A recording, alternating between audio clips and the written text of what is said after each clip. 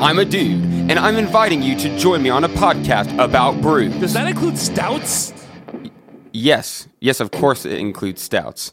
Like I was saying, join us every Saturday on the journey into... Wait a minute. Do you guys do anything about like IPAs? Yes, Stuff like that? yes, we do IPAs. Okay. Yes. Anyway, join us on the Journey into Comics Network for Brews with Dudes. Whoa, hey, have you guys ever... Do you care if I bring some Zima on? Yes, I care if you bring Zima. Zima doesn't count. Zima's Dr. Dongo. Anyway, join us every Saturday for a podcast that delves into the craft brew world. The following is a Journey into Comics. Journey into It's a comics. journey into comics. Journey into Comics. Journey into comics. Journey into Comics Network. Production. Hey, this is Josh Richmond, and you are listening to the Voice of Survival podcast, exclusively on the Journey into Comics Network.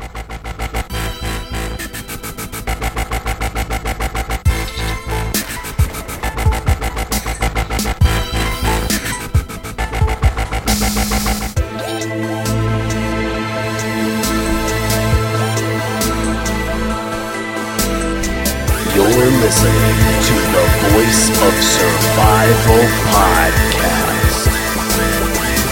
Ladies and gentlemen, your host, Nate Phillips.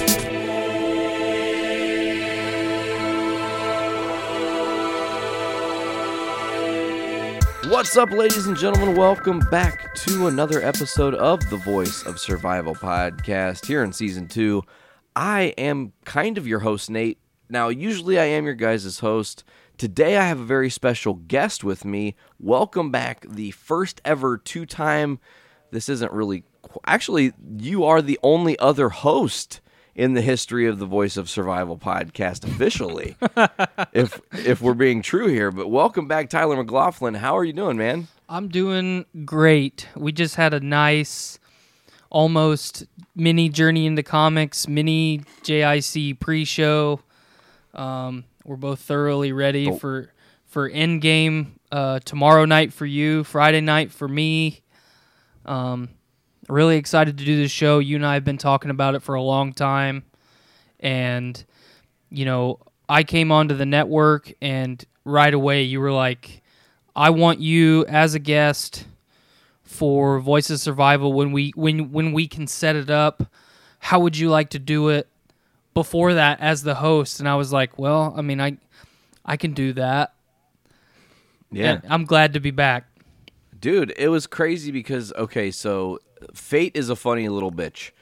You drew cards during Fool's Week first year to be the host of the show, and you brought your homie Travis Wilson on, and you guys had an amazing conversation. It was one of the best podcasts, personally, I've ever listened to. Just the depth of his story and the triumphs and tragedies he had to kind of overcome to be where he was, man. Well, thank you. It was amazing, you know, and your ability to lead that conversation just set the tone for me, just being like, okay, if like anything were to ever happen to me, I know somebody who could actually keep the Voice of Survival alive and kicking, you know?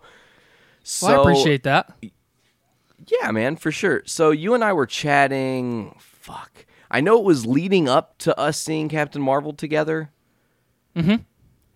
But I don't know, like, exactly when. And you said something to the effect of, like, how would you feel about me interviewing you, which that's backwards, Tyler interviewing Nate, just so that people get what I'm trying to say here, for the Voice of Survival, since, you know, it's always been your show, but, like, you have a story to tell, too. And I thought that was a fucking dope idea. So we've been trying to set this up for a while now, man, and where did that come from for you? That's the one question I'm going to ask. Like, what gave you the idea to even ask me? Because I feel like I'm just a guy who just is, you know, constantly just doing stuff. I'm not, you know, whatever, thinking about the past and the journey and things of that nature. Well, I remember, like, way back in the annals of time, which, you know, in reality was, like, a little bit more than 12 months ago, you know, I was still getting familiar with the network, and you had kind of started with some of the, or a good portion of the hosts that were on the network at the time. And I remember in our original group chat that you had said something along the lines of, eventually I would like one of you or someone, even if it was just you by yourself, to do your episode. And I don't remember exactly how the conversation went, but it was like, okay, we'll do it eventually. And then along the same lines, we were having a conversation in the group chat, and you were like, I'm trying to kind of roadmap what season 2 of The Voice of Survival is going to be. And I just thought about it, like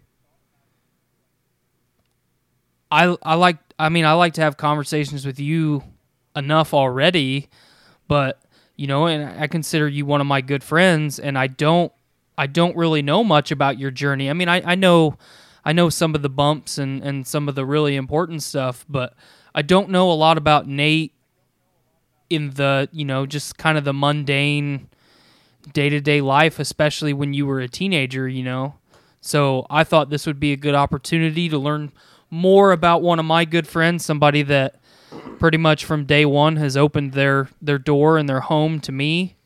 And, Fucking A. Yeah, it didn't feel right for me to just kind of leave you calling to the void like, someone do this show with me. I can be that guy. I can do that for you because you've done a lot for me. Well, hey man, I'm glad that, first of all, I'm glad that you remembered me ever saying that, because a lot of times, I'm going to be honest, I'm usually always trying to create concepts and ideas, and the group chats are places where I leave memos to myself, because I don't write notes. I don't fucking have time for notes, but if something good pops in there, I'll send it to you guys, I'll send it to the girls, I'll send it to Nick Maxon, just whoever in the moment I feel will understand where my headspace is and maybe can give me, at some point, or maybe not, some energy back that really fuels the story. So I'm really grateful that you even remembered that I said that, because it was just like one of those random, I threw it on the wall, like maybe somebody can interview me, cool, whatever. I'm on to the next thing, Mm-hmm. But I don't really have anything else to start with other than just saying, I guess it's your show now, and I'm going to let you take over and start this. I've never been on this side of the table. It's quite weird. Well, I was going to start it really, really simply by just saying, I mean, let's talk about your early years. Where are you from? Did you move around a lot as a kid? Were you, were you a blue-collar, red-blooded American who protected their home and household with Nerf guns? And I mean, let's talk a little bit about that. Okay, so I was born in a town called Danville, Illinois. It's probably got like, 12,000, 15,000 people or something like that. Mm-hmm.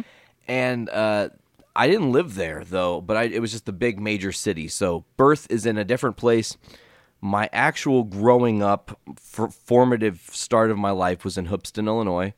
Okay. Town of 6,000 people in central Illinois. Literally, there's fucking nothing. It's corn. And literally, this is not a joke. This is not me trying to set up a gag. At one point in time, Hoopeston was the sweet corn capital of the world. I can believe it. Most produced sweet corn on the planet from this place. Things change, though, and industry changes, and a lot of the jobs left, a lot of the factory jobs out the door mean people are out the door and looking for other things. So I kind of grew up not really, I don't want to say in poverty per se. I just want to say that my parents were, like, my dad lost his job the day my mom said that she was pregnant with me. Like, the universe said, hey, Jim, fuck you. Here we go. Like, Here's your journey. And now it's funny because we look back on that now and it's like literally inherited Philip's luck. I might be a lucky individual who has a lot of cool shit that's happened to me in my life, but I have also witnessed the dumbest, most insane bullshit luck you've ever experienced. Like 1 in a trillion odds. So growing up for me was really interesting because I remember the house I grew up in. It was on Lincoln Street, and it was multi-floored.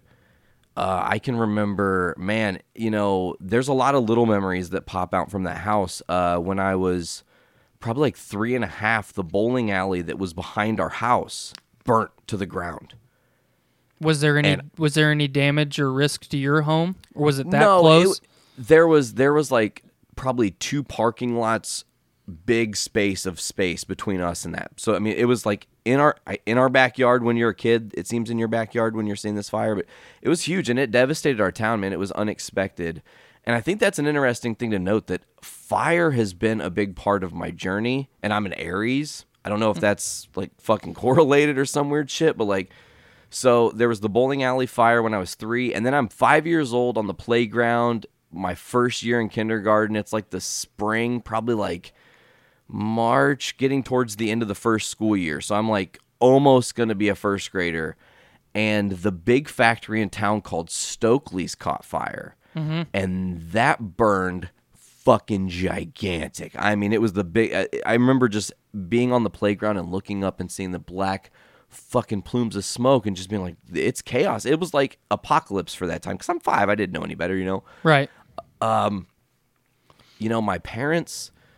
in my early years, it seemed that they got along pretty well, and they dealt with tragedy and stuff really well. Like my grandpa on my dad's side went in for a routine surgery to have his leg removed because of gangrene, and his heart stopped. And because he had a DNR, they did not resuscitate him, and he is deceased. So my dad, at like he was like, 30 years old, lost his dad, and was like a man with fucking no guide now. Right.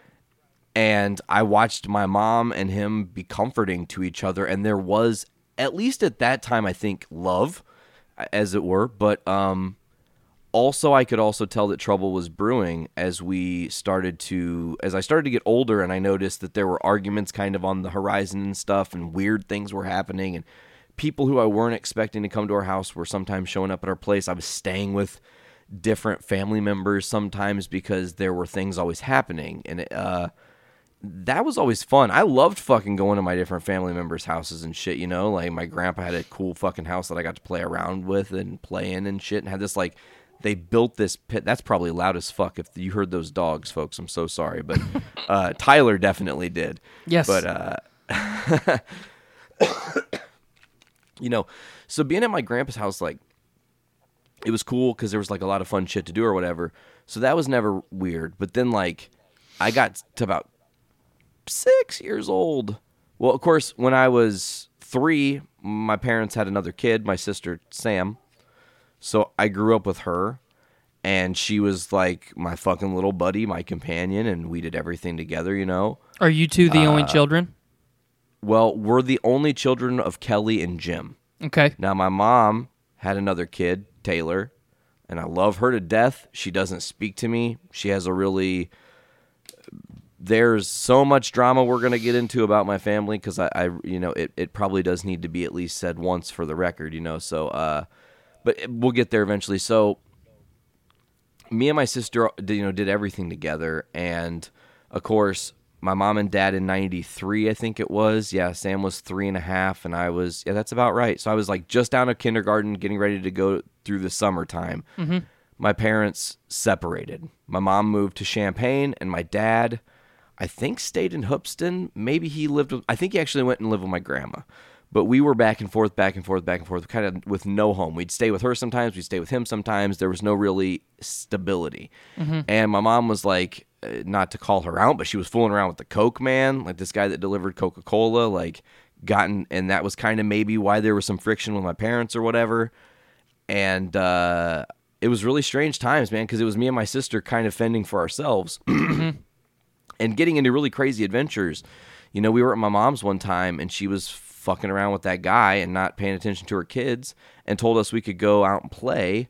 We adventured all the way to where the apartments that she was staying. We adventured all the way to the pool, which was closed, but my sister happened to get herself half stuck in the fence of the pool.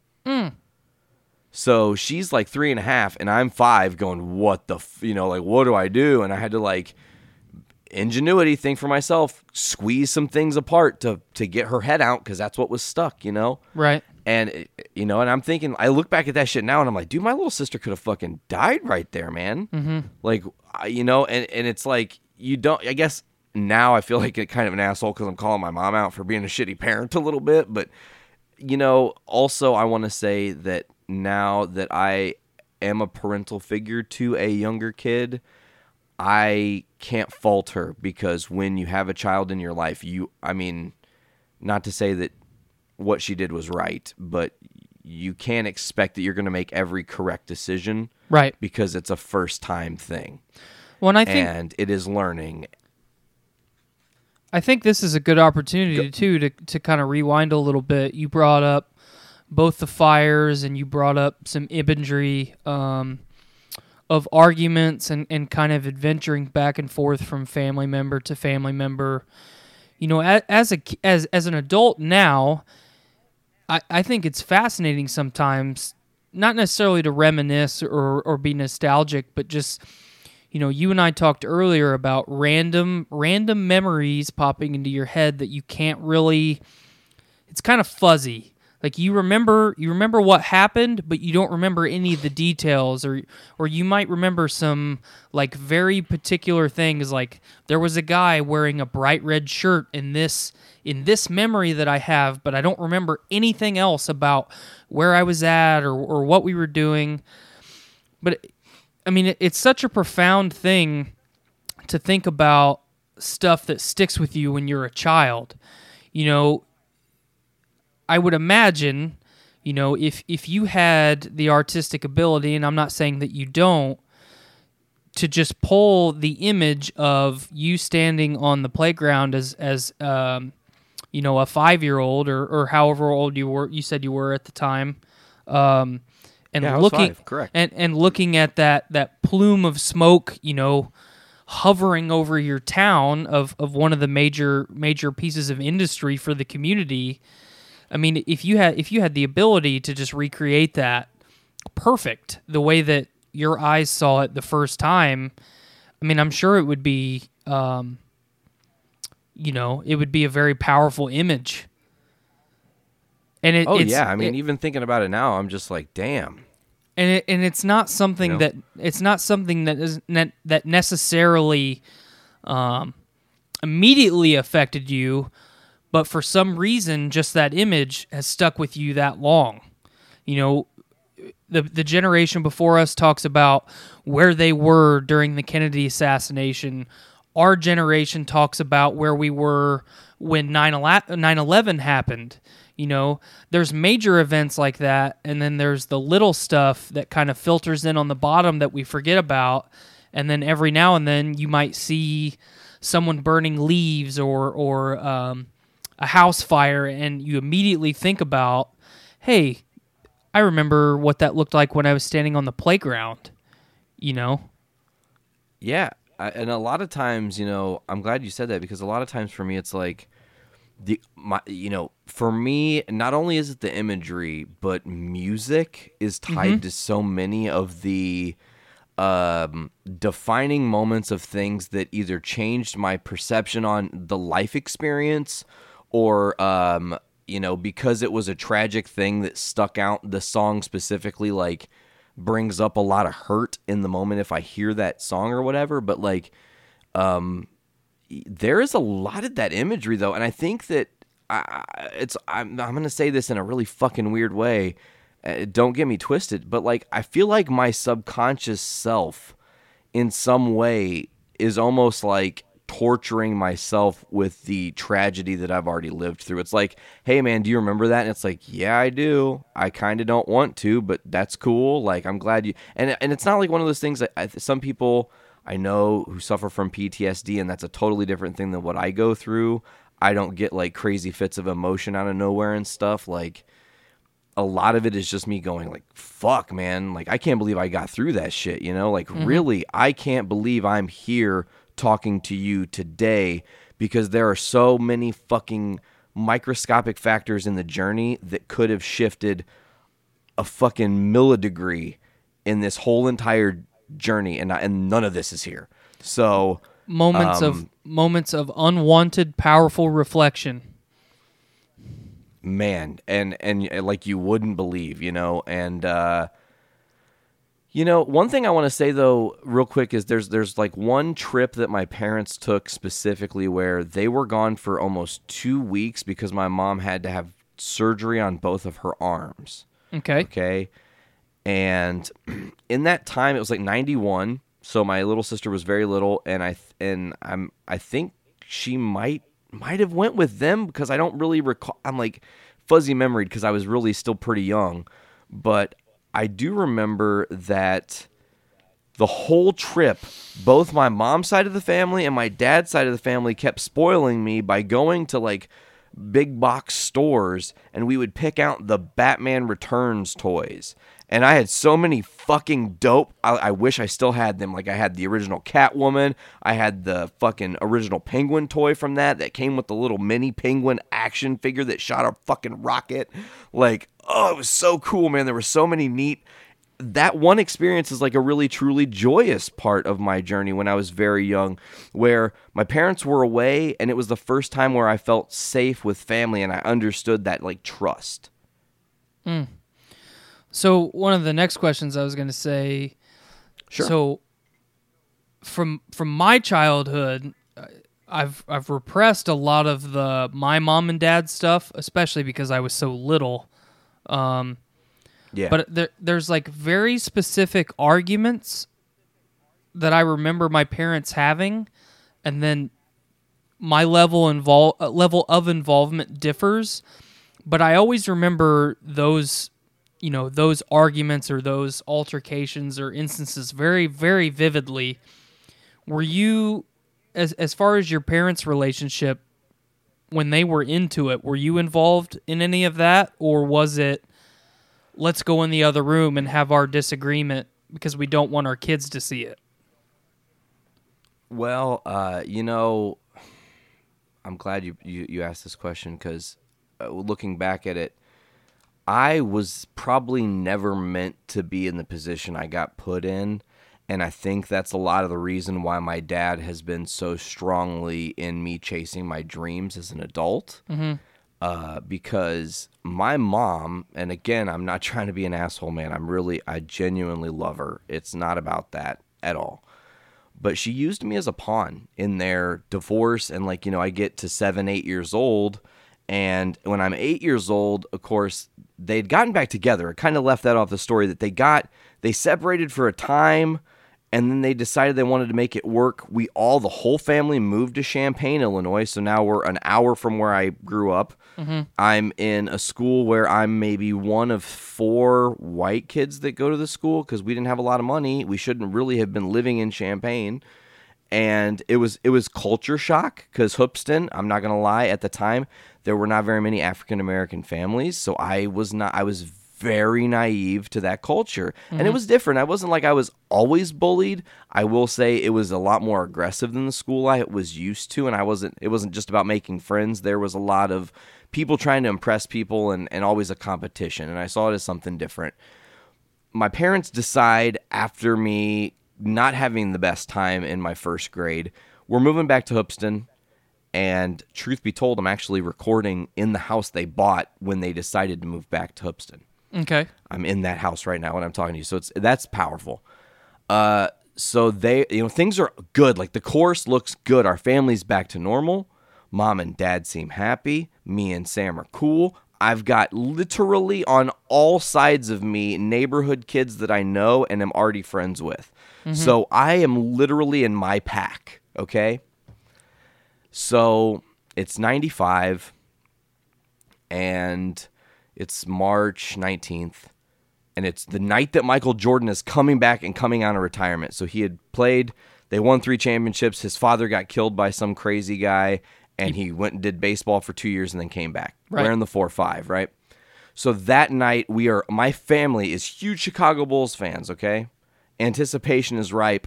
My sister and I are like, hey, we want to go over and play at the Tyler's house. Not Tyler, the Tylers, that's their last name. So Ryan and Malia Tyler are our across-the-street neighbors, and they're great people and had a lot of fun memories and life experience. Sometimes Ryan and I fought because we were both like kind of trying to be that quote-unquote alpha. Right. But And this particular day, my whole worldview shifted permanently, and it changed. And I've briefly mentioned this. I think I did a little like Road to Survival in season 1 where I talked partially about this, but so my best memory is this. We went to the Tyler's house. We're playing. We were doing hide and seek. We could hear my dad yelling. Not yelling at my mom or anything, but he was yelling for us, hey, kids. So we came around from the back, and my mom and dad were on the front porch, and they said, hey, Sam needs to come and have a shower at some point, now or later. And I said, Sammy, why don't you just go now, and then you come back and play, and you'll be clean. It'll be cool, right? But I did not walk her across the street, which is okay. At first, it seemed okay because she had done this a few hundred times. She was like 5, and we were in a small town where there are not cars, okay? Mm-hmm. So she's like, I'm going to play for a little bit longer. Okay, cool. And I was like, well, when you want to cross the street, let me know, and I'll walk you over there. So she said she was going to go, and I said, you want me to go over there with you? And she said, no, I'm fine, I got it. And then the whole world flipped because I hear the tires screech, I hear a thud, I see my sister on the ground, and she looks dead. She's not breathing. I, as an 8-year-old, have taken in a lot of cuss words, okay? But I've never, to this point, said cuss words unless an adult has prompted me. Hey, say shit. Ha. It's a funny gag, right? Right. So these people hit my sister with their fucking car, and I scream at them as an 8-year-old, you fucking killed her. And I'm just over and over again saying that. And it's to the point that my parents come out, then my mom rushes out, and she fucking loses it. She grabs my sister and moves her. Humongous fucking mistake. Could have killed her. Thankfully, it did not.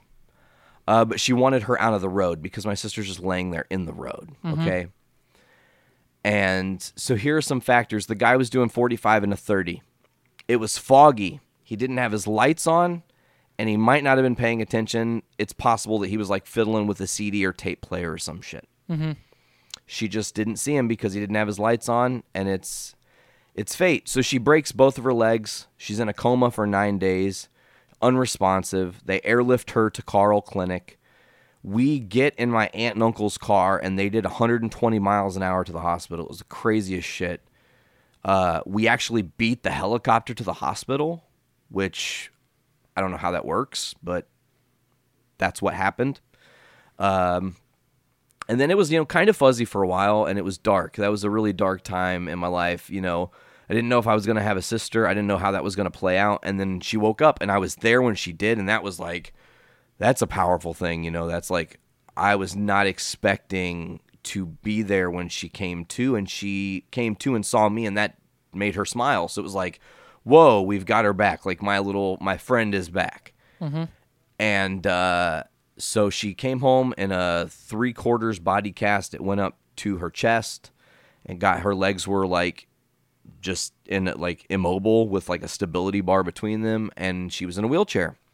And that was a learning experience as a fucking 8-year-old, having to wheelchair your little sister around and things of that nature and whatnot. Mm-hmm. And there were some cool perks, I guess, from her getting hit, if you want to look at it like that. Like, her and I now as adults joke, like, well, we at least got the pool. That was fucking nice, because the doctors, as a part of the settlement, because this guy was in the wrong and there was a case, and because he was found at fault, my sister got, like, awarded $130,000 or something, shit like that. Mm-hmm. And it was one of those, when she turns 21, she gets it. Mm-hmm. But another part of the deal was the people who hit her had to immediately, because of her physical therapy, pay for us to have a pool because she needed that to heal, and my parents were not rich enough to drive to and from Champaign every day to give her physical therapy. So this was like, this is how you're going to have to do it. So that's what came to, and we got the cool pool, and that's just been like a fun little thing we've been able to have as a family, and it's like this weird, it's almost like a monument to that history, of like her going through that. And it was also strange too and overwhelming going back to school after that, because like everybody looked at me like the weird kid, because my sister was the one that almost died, and like the whole town knew about it because we're a fucking small town. So I just, as an adult now, I caution to wonder what everybody was saying and thinking and wondering about the fucking Phillips family when that shit went down. But we got through it, man, and it was hard. Shortly after that, my parents divorced. My mom was fucking around with the art teacher at the Hoopston School, which now is my stepdad. That's why I said it, because if it would have just been some guy, I wouldn't have probably thrown her under the bus like that. But he actually is a pretty cool dude, and again, tragedy changes people, and I can't imagine being 32 years old, which my mom was at the time, I'm pretty sure, and watching your daughter almost die. Like, I can't even envision the kind of wedge that might drive between two people, So I try not to blame them, but then, and this is now we're fast forwarding into, now I'm 8, moving into 9, my parents are divorced, and I've officially become a pawn on a chessboard that I am not aware I am on. And, maybe some of the listeners aren't going to be so thrilled to hear things like this, but my mom was doing things like, okay, the first Christmas they were divorced, my dad's like, hey, we don't have a lot of money, because it was just me and him. Like I said, off air earlier to you, I had made the conscious effort that I was going to live with my dad and had to tell a judge that, and I've blocked that out of my memory. My dad has told me I did it. My mom talked to me about it once. I don't really recall doing it, so it's just kind of there. Is that something that happened immediately when your parents decided to divorce officially, legally? Was that something that took place right away? No, actually, great question. Again, nailing it with the points. Okay, so here's like kind of the way it worked. So mom and dad decided they were getting a divorce, and it was over. And I was like, okay, I'm dealing with it. And it was very stressful for me. Again, we'd just been through this family tragedy, and I thought we were going to be able to make it on the other side of this. We'd gotten through my sister almost dying. Like, what else can we have? What else do we have to overcome, to keep this going? And my mom moved out, and we moved with her. And Okay. I was there. Well, my dad moved out, and we stayed here, I guess, is really how it actually played out. Because, so she stayed in the house that I'm in right now for like a month. And my stepdad was coming around. And one night he came around and he was drunk, and he was talking shit about my dad. And I'm 8. I can fucking understand fucking English, you know what I'm saying? So I called my dad because I want to talk to him. And I was like, hey, man, he's talking bad about you. I don't like it. And I don't want to live here anymore. I can't. I don't want to do this anymore. And he said, okay, well, you can't come stay with me right now because I'm living with my buddy in Lafayette. And that's just not great living conditions for a kid. Let me figure it out. So he said, he called me a day later, and he said, your grandma's going to watch you. And I was like, okay, cool. So I went over to my grandma's, and I told her what I wanted. And I said, I really want to live with Dad, with you here. Mm-hmm.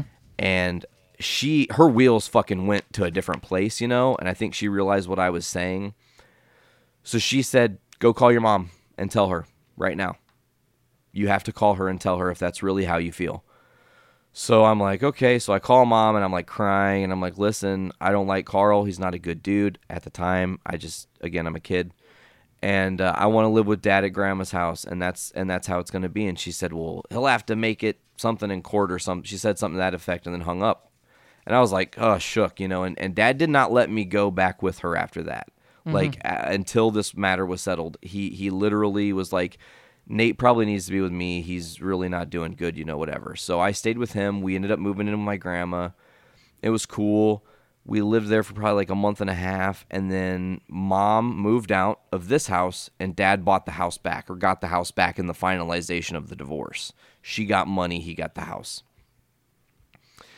And we moved, Dad and I moved here. Sam lived with Mom, and she didn't have a choice, but I got to have a choice, which I was very grateful for. I look back on my life now, and the guy you're talking to today literally cannot be alive and exist if I still live with my mom.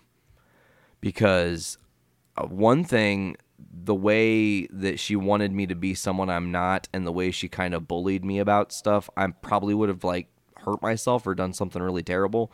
Just, I mean, I saw my sister go through it, and my sister's I applaud my sister Sam more than any other human, because she has been through every fucking trauma you can envision. She's known people who she's watched die right in front of her. She got hit by a car. She's, almost had a child and then not been able to, like all kinds of crazy shit, and she just soldiers on. And she's just like, I got this, whatever. It's fucking life. Lost the use of both of her fucking arms. Like, what the fuck, man? So, she didn't have that choice, but she was very strong and survived my mom and the entourage. But I got the different brunt, because first Christmas here, and my dad's like, hey, we don't really have a lot of money, and I need the Christmas tree skirt that you took. You have an extra. Can I have my one back that my mom had given me? And my mom just was like, oh, yeah, sure, cool. And she dropped it off, and I'll never fucking forget. We were downstairs. It's like 2 days before Christmas.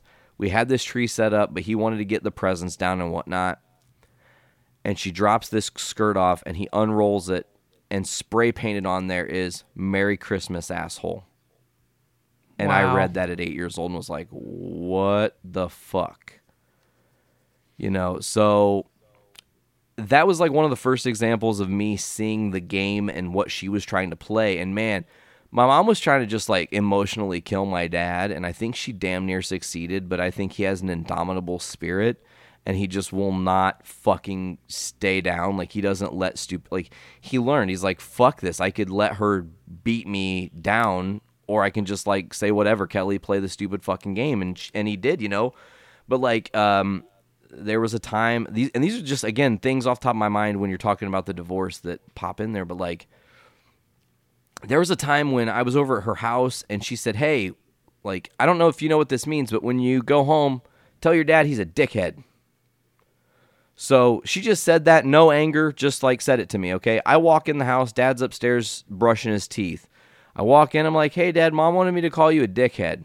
Immediately he's on the fucking phone, like, and it's war, And that was kind of my life for a few years, man. And really, my dad, bless his heart, has a mad temper. It's a Phillips thing. My grandfather had a crazy temper. He was he was a fucking welder on tanks in World War II, like over there during the battles and shit. Like when shit would break, my grandpa's over there with the fucking welding torch with no fucking eye protection. It's why his macular degeneration was like doubled and he went blind before he was like 50. So my dad, most of his life, had a father who was blind. So my dad's 10 years old working on cars by my grandpa telling him, do this, do this, do this, do this. If you're not strong enough to do this, put the tool here and put my hands here so I can do this. Like, so my dad, like, he learned the hard way. So really, he and I bunkering down together was a tough life. He was hard on me sometimes, but that hardness and that kind of pull yourself up by your bootstraps type thing, it definitely strengthened me as an adult and in the things I've had to do and overcome, and just like being confident in myself a lot comes from how he raised me in that regard. So yeah, man, those like younger years, a lot of that is times with my dad was listening to music a lot and him working and not being able to be there for a lot of things because he was providing. So it was sports things that he would miss and all the typical fucking USA divorced kid shit you hear. It's not anything special. Like that stuff's all boring and really doesn't matter in the grand scheme of it. Like, so what? He missed me fucking miss a fucking hit and strike out 3 times in a baseball game. Big whoop. Pick my nose in the fucking outfield. Like it's I wasn't a star player doing any of those things. And it's really funny because I'm so naive. As a kid, as a young kid, when my parents were still together and we were in the first house on Lincoln, they were trying to get me to be musical, and they would give me guitars, and I wanted to be Ace Frehley, and like it was there for a small time, and I guess I was just super blind to what that meant. And then like 8, 9, again, parents getting divorced and all that shit, but it was also the time that music got introduced to me formally through school. And I wanted to play trumpet. Couldn't do that. Couldn't play trumpet. They gave me a pair of drumsticks and said, good luck, because they didn't think I had talent to do anything that was going to be blowing. I was not skilled enough to blow anything, which I guess works out for me as an adult. I don't blow well. There's a joke there somewhere. So yeah, they handed me drumsticks, man, and I fell in love, really. I fell in love with, they gave me bells and a drum pad, and I'm like going to the babysitter's house, and I'm drumming while I'm watching Power Rangers and Ninja Turtles and shit, and learning like the Jurassic Park theme on my xylophone in 95, because it's like this fucking cool thing, or 96, because it's like the cool thing to do and shit. And that was like the height of the xylophone too. I mean, let's be honest. Oh yeah, totally well said. So like a lot of those John Williams-y scores that do different musical things have stuff like the interesting xylophone lines, and we were playing that as kids, but very simplified versions and whatnot. I really loved music, man. It was like one of those things. It was the first spark that I didn't know was a spark, I guess. Mm-hmm. So I wanna take a second and rewind just a little bit and talk about your sister. Because sure, you let off with, your sister is your sidekick, your number one companion, your little buddy. You go through the accident and she comes out of it and life is good, and then your family splits again. You were obviously really close. How was you and your sister's relationship while you were separated? You're two people on different islands. And then how did that kind of structure and set where your sister and your relationship is right now? So the way it worked and the way that they structured visitation or whatever was my mom would have sole custody of Sam, my dad would have sole custody of me. Every weekend, the kids, me and Sam, would be together, but we would alternate which parent's house. So weekend A, dad's, weekend B, mom's, C, dad's, mom, back and forth, whatever. That was protocol, and then it was like once in a while, if there was a holiday, one of them got us on that holiday unabated. There was no questions. It was not, they got me for X amount of time, and then I went and saw my other parent on the same day. No. The rule was the kids stay together no matter what. So... Mm-hmm. Me and Sam were separate during the week and then together during the weekends, and it was kind of shell shock. We became different people in a lot of regards because of how we were being raised. She had this kind of bully human who was not nurturing her and really picking at her and being harsh to her, and I had somebody who was kind of showing me tough love because I think if he was soft, he would have broke down himself because of how damaged he was at the time. So it was hard, and being apart and then together, man, we would fight more than anything after the divorce. Like, that's one thing I can say without question. Me and my sister's friendship was fractured because of the divorce, because it was how was mom doing things, how was dad doing things, what was Sam getting from mom, because my mom would play games with me mentally too, with things like, oh, well, I got your sister this brand new Game Boy, expecting that she was going to get my dad to double down and buy me a Game Boy, but we were, of course, less fortunate. So it was this, like, again, part of the pawn game, over and over and over again.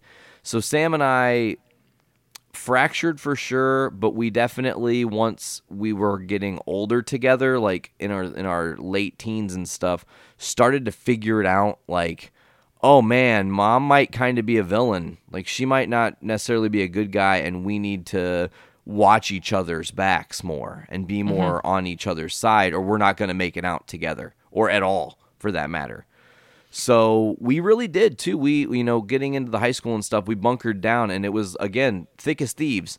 I ran in a lot of Sam's friends' circles just because they liked me because I was the older dude. And, a lot of Sam's friends tried to date and or / do other things with me that, didn't really go anywhere in that regard. A lot of the time it was because you're my sister's friend. That's just strange to me, But we were again thick as thieves once we got into the high school range, and and then it was, a lot of the change, though. I guess I should probably not brush over the fact that we got hit with another family tragedy when I was 13, so my sister was 10, so that's 5 years removed from the accident and the divorce. Or, well, not really. Well, hold on, how's that math work out? I was 8 when they got divorced. I became 13. Yes, that's right. She was 10 from 5. Yeah, that's right. Okay, I'm just making sure, dude. My brain, dude, sometimes it doesn't. Okay, so the timeline is correct here. And 13, it's 2001. And it's June 15th, weekend of Father's Day. And it's Friday night, going into Saturday morning. Saturdays were swim meets. It was the first swim meet of the year. We were going to Monticello, Illinois to have our first meet of the year. They had a heated pool, which I fucking loved, especially because it's earlier in the summer, so it's a little bit chilly. And we got up that morning, and everything seemed normal. Mom seemed normal. Everything seemed fucking cool. We get in the van, which my mom had this green Astro van. Shut the van. We're getting ready to drive to Monticello, and she said, "Your dad's not going to be making it to the swim meet today." And we were like, "Okay, what's up? Like, what happened?" And she just completely cold, because that's who she is. "Your uncle got killed by a drunk driver last night." The end. Just like, so matter of fact, Of course, I lose it. I fucking lost it. Because I just, like, so many different things were in my head, and I felt so helpless, and, like, I'm 13, and here we are. It's like another fucking tragedy's at my doorstep. Why can I not escape this shit? And went to the fucking swim meet, and I swam my ass off, and I took first place in all 3 events that I was in. And I hadn't talked to my dad the whole time, and it was killing me. I had no idea what was going on or what the details were or anything of that nature. And, finally when I talked to him and he told me, and it was very sad. And then it was all the family going to my aunt's house and all these different, like, man, I was traumatized, genuinely. And even to this day, like, if I go to my aunt's house and I walk into her bathroom, just because of my fear as a kid, because how fucking traumatic it was for me to learn about what had happened to my uncle, like learn actually how he died and the really fucking gory details of it all. For some weird reason, I always envisioned he was going to be in the bathtub. So, like, when I walk into her bathroom, I can't look at the bathtub because it literally triggers me to start freaking the fuck out and getting emotional. Because, like, I've just been trained all these years to just be that and to just feel that. And it was very powerful, It was my dad's sister's husband, and my dad's so my aunt and my dad are like super fucking tight. They're just like me and my sister. Again, same kind of thing. They were a tribe. They were close in age and ran in packs and all that shit. So, she turned to my dad because she had no one else and knew nothing else. And it was fucking like though that was the darkest timeline at that point in my life, man, really. And it was like the most fucked up, profound thing. A month after I got baptized, this happened, right? And immediately I started asking the question, like, wait a minute. If this God thing was real, why the fuck is this dude letting me suffer like this? Because this is fucking ridiculous. Like, why am I living on this planet to feel that? Why should any human feel the tragedy and loss of losing somebody? Because it's fucking awful. Like, there's no nicer way to put it, man. It's the worst. So the time after that was really tough for my family, and I had a lot of guilt from my uncle's death. I saw him the Thursday before he died, and I didn't say goodbye to him. Like, I didn't go up and give him a hug and say, "Bye, Uncle Jay." I just like, okay, we're going, and we just got in the car and left. I didn't think anything of it, And that day was really prominent because they had just, in the town that he lived in, which is Ambia, Indiana, which is where my dad is from, they had just finished resurrecting the brand new water towers. So my dad, having a early digital camera, took pictures of me and my sister in front of these water towers. Like, and every time I look at those pictures now, I'm sick to my stomach because it's like this day that I want back. And I don't really live, I want to be honest when I say, for the most part, I have not lived my life with any regrets.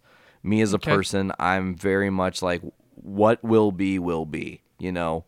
But that's one of the few regrets I have, man, not saying goodbye to him, because obviously don't know.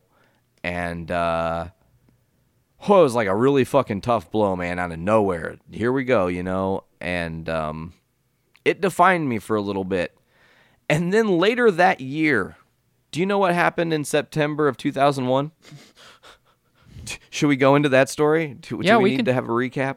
Well, I mean, we don't necessarily need to recap, but, I mean, like I said earlier, I mean, we didn't have the Kennedy assassination, but we had something as equally traumatic to our nation happen, you know, Absolutely.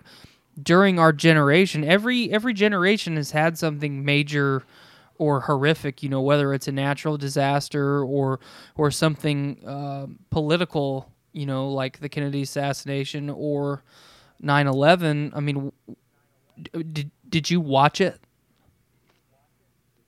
Okay, so I'm going to set the full stage of that day and how I remember it as best I can, as quickly as I can, because I don't want to drone on about, like, this one's not as personal of a tragedy. This is more of obviously a national tragedy. So I had to get up early every day my freshman year of high school to go to marching band. I was a marching band nerd, and I played cymbals. It's cool as fuck. Hell yeah.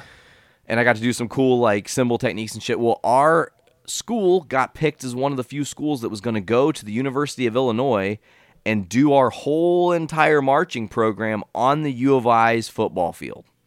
So we had to practice fucking like nonstop all the time. So September 11th, 2001, normal day, obviously. Get up early, go to the school early because I walked. It's only a few blocks down. We're on the field. There's dew on the grass. I'll never forget it. I don't really know the time because time is relative when you're a kid.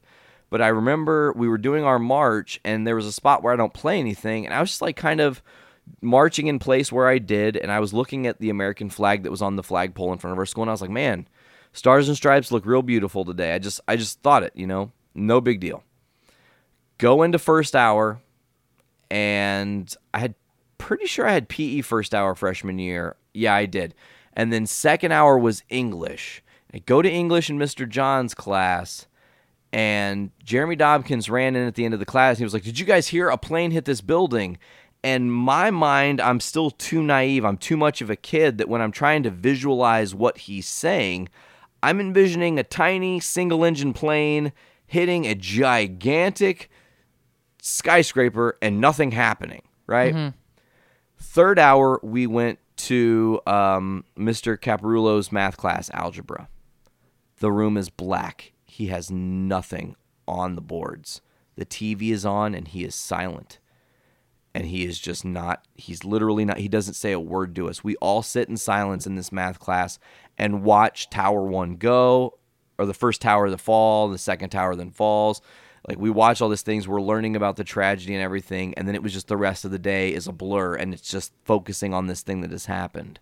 Mm-hmm. I remember I got home, and I was very sad, and I'm, like, watching the news is on, and my dad comes home, and he's freaking out, and he's like, I just tried to get gas when I got home, and it's like $5.97 or some shit, and there's a line all the way down the fucking street because we're all going to die, and there's a terrorist. And all the, like, he obviously, everybody thought the absolute worst because it was not in their lifetime. They didn't expect this to happen. Right. So that set the tone, though, because 9/11 happening reignited us going into a war state, and all these big changes happened, and in doing so, the company my dad worked for had to let him go. So here we are. I'm 13. My uncle's dead. I've lived these tragedies, as you guys know. 9/11 has now happened. It's getting ready to be Christmas. My dad gets let off from his job. He is now on unemployment, looking for work and can't. He's doing side jobs, doing construction with buddies who can just give him cash when he can just to get us through. We're literally, for 6 months, living on only eating bologna and hot dogs in every form and fashion you can envision.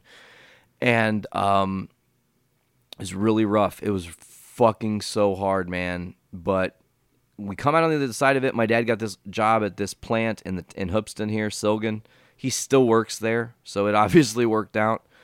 And then, once he got the job at Silgan, things start to turn around because he's starting to make money and put money away because he's not driving an hour to Lafayette to go to work because he worked at Wabash National. Okay. Was where he worked at, and Triesco, which was a subsidiary of Wabash. But the actual building that Wabash has that makes the big panels for the trailers, The Duraplate. that building, the Duraplate. Thank you, the Duraplate building. My dad built that building. So, he was a welder, and that's what he did. And of course, he gets let go, and so again, we're out. But then he got the job at Silgan, and it was cool because, like I said, he's starting to save money, put money away. He's starting to make money.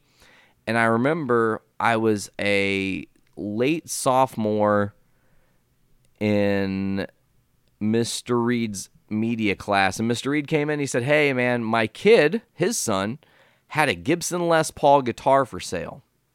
My dad, when I was really little, had a guitar, but then from like 4 till 15, no guitar." And I had just started working at McDonald's and got myself a bass by the time I was 15. So I'm like, "Dad, you need this guitar, man. It's so cool." I'm like trying to sell him on it. He's like, "I don't need a fucking guitar. I'm not interested in guitar. I don't want a guitar." And then he said, "I want to go look at it." So we go to Mr. Reed's house. My dad plays it for 5 minutes. He puts it back in the case. He looks up. He goes, "Will you take $300 for it?" Reed says, "Yeah, that's perfect." Dad signs a check, gives it to him. Now we have a guitar in the house. So now we're starting to really sow the seeds of who I become, because while I've and we haven't even gotten to the journey of my decision to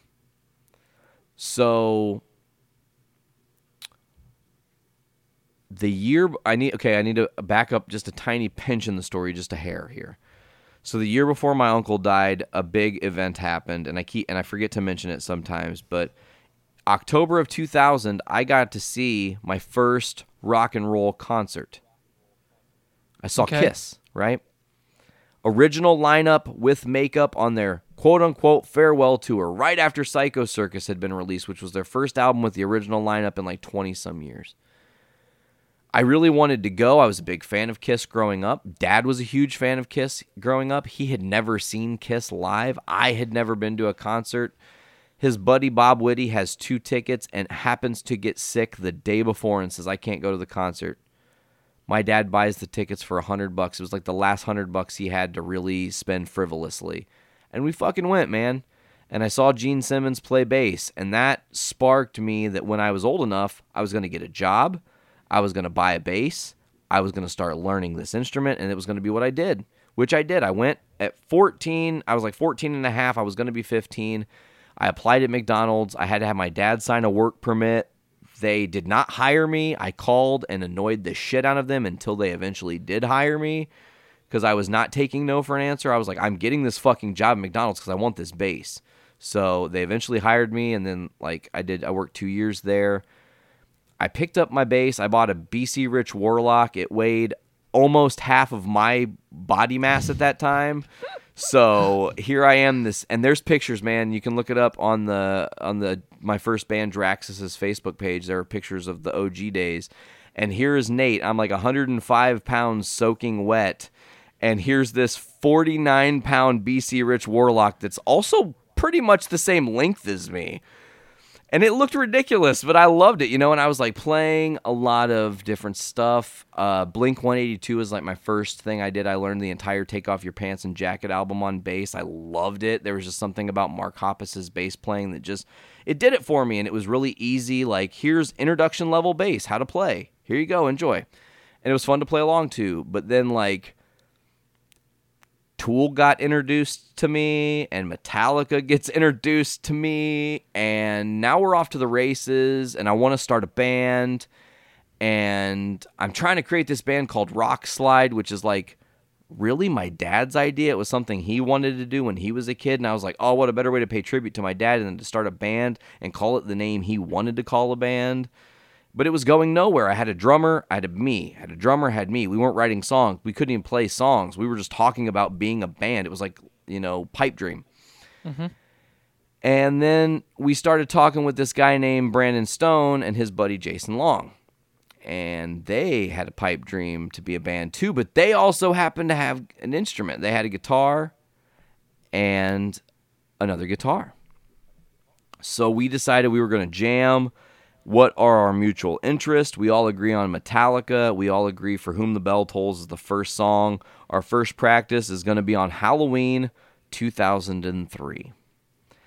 And McDonald's calls me and they say, you have to work. You can't call in or you're fired. And I couldn't lose the job at the time, man. I had actually started to buy some other musical equipment and kind of had the itch to do it. So I wanted to have the best stuff and I didn't want to lose my job. So I jammed with Draxus downstairs in this house for like 5 minutes. It was awful. We did nothing. It didn't make any sense why we were doing it. Our drummer had brought his OG drum set over. And then we didn't practice for a couple weeks. We came back at it again. And the next chance we got, we practiced every day, 5 hours a day for 2 years straight. And we didn't get much better. That's the truth. We wrote some songs, which were cool. It was like the exploratory phase of writing songs, but like we could cover songs kind of, but if it came to a solo, there was not a single person in this band with enough fucking talent to solo like, say, Kirk Hammett or some of the other famous guitar players we really loved. I decided at some point to make the switch from bass to guitar because our guitar player, Jason, had famously like just left this gig and was really shitty to us, so we kicked him out. It was childhood drama, being kids and shit. Brandon and I soldiered on, and Draxus was a beautiful thing that let me cut my teeth and learn how to be in the industry of music. Also, it put me in a controlled environment where if I was a dumbass and offended people, this small town USA is not big enough to tarnish my name now. You know what I'm saying? Mm-hmm. Like, I'm glad I fucked up in Hoopeston, Illinois when I was a kid and made an ass out of myself on the scene with how I was and my mentality of fuck every other band. We're the best band in the world. Fuck you if you're in another band. Don't go see other bands. Fuck them. They don't deserve to make music. We're the only band that you should be talking about. Like, we had that mentality because we weren't good enough, and we also knew we could be good enough. We just had to have a push, and we couldn't get it here. And it was, a great, beautiful thing doing that band for so long. I did that band all the way up and until the second or third episode of Journey into Comics podcast, if you can believe it. So it did have a little bit of carryover in the now. Was that when you and Brandon first started to become friends? Brandon and I were sort of friends before the band because of toys. We both like Transformers. We both like some PlayStation games and whatnot. He was friends with my buddy Preston, so we all kind of ran in the same circles and shit. So, Brandon and I knew each other, and then we started to become friends, and then we were all hanging around each other, and at this point, Jason has his license, so we all can gang up in the car together as a band, and we're traveling places and eating Chinese food together, and, really having that camaraderie band experience that I think is necessary to understand how to work with individuals in music. And I was not, by any stretch of the imagination, easy to work with because I'm a perfectionist. If I hear something and it's not right, I'm going to say it. And I'm not going to sugarcoat. I don't care if you're talented enough or not, I guess was what I was saying when I was at that point in my life.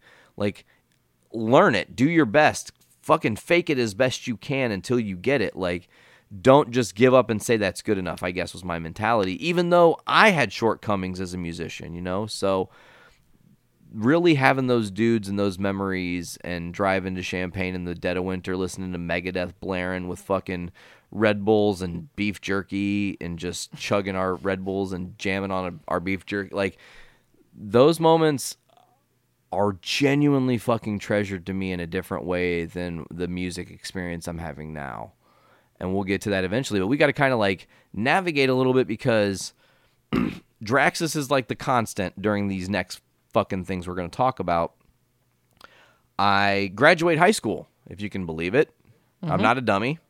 I was almost crown well, okay, Fair point. I was almost crowned prom king. Also, if you can believe it, Brandon, myself, and our buddy Preston all on the prom court. We took over that prom that year. We also had a mosh pit to enter Sandman at our prom because fuck them. Yeah, man, we took over because, like, we were the cool kids because we were in a band and we were the only kids in a band in school at that time. So, like, I kind of ran with every clique. I was friends with the preppy kids. I was friends with the stinky kids. I was friends with the goths and the fucking, our eventual bass player, Tony, was a Satanist, a straight-up Satanist in high school. And he got chastised, bullied, picked on, made fun of. Awful things said to him on the regular, and I was his fucking friend, man, and I didn't give a fuck if he liked the devil. I was like, fucking shout at that motherfucker, like, bring it on. So, I had to remove the fucking hat. It was killing my brain meats. I don't get to see that hair very often. Let that shit flow. Yeah. It's long. It's gross. Ugh. Anyways, so graduated high school. And I was jumping around jobs. I'd worked at IGA, which is the grocery store, for a time. And then I went back to McDonald's and worked there for 2 years for a time. Of course, I quit McDonald's because of Draxus. I had this fucking big gig. It was so Tenacious D. I wish it was fucking on film. I wish, because it's so comedic. Like, someday I'm going to write a sitcom, and this scene is going to play out, and I'm going to play it for you. So, at the time, the band and I had started using Yahoo Instant Messenger, and we had met these girls who happened to be real-life friends with my step-aunt, okay? These girls are hot to trot. They were fucking foxy biatches, if I do say so myself. And we were looking for some tail, if you know what I'm saying. We were cool kids. We were in a band, right? So we invite them here, 3-hour drive, to come watch us play music. We have no PA. We only have amps and drums, and literally this whole time we were just scream singing Metallica's For Whom the Bell Tolls over the top of the music just so you could hear it, right? Just so you could, because we don't have a PA. So these girls on Valentine's Day drive with my aunt 3 hours north to see us do this shit show in a dark basement with a couple like fucking strobe lights and weird shit, and we thought we were the bee's knees and put on the best concert on earth. We were so happy. And then we're like, hey, we should go to Monocle's Pizza and celebrate. And they're like, okay. And they didn't talk to us the whole time. And then they just got up and left and never came back.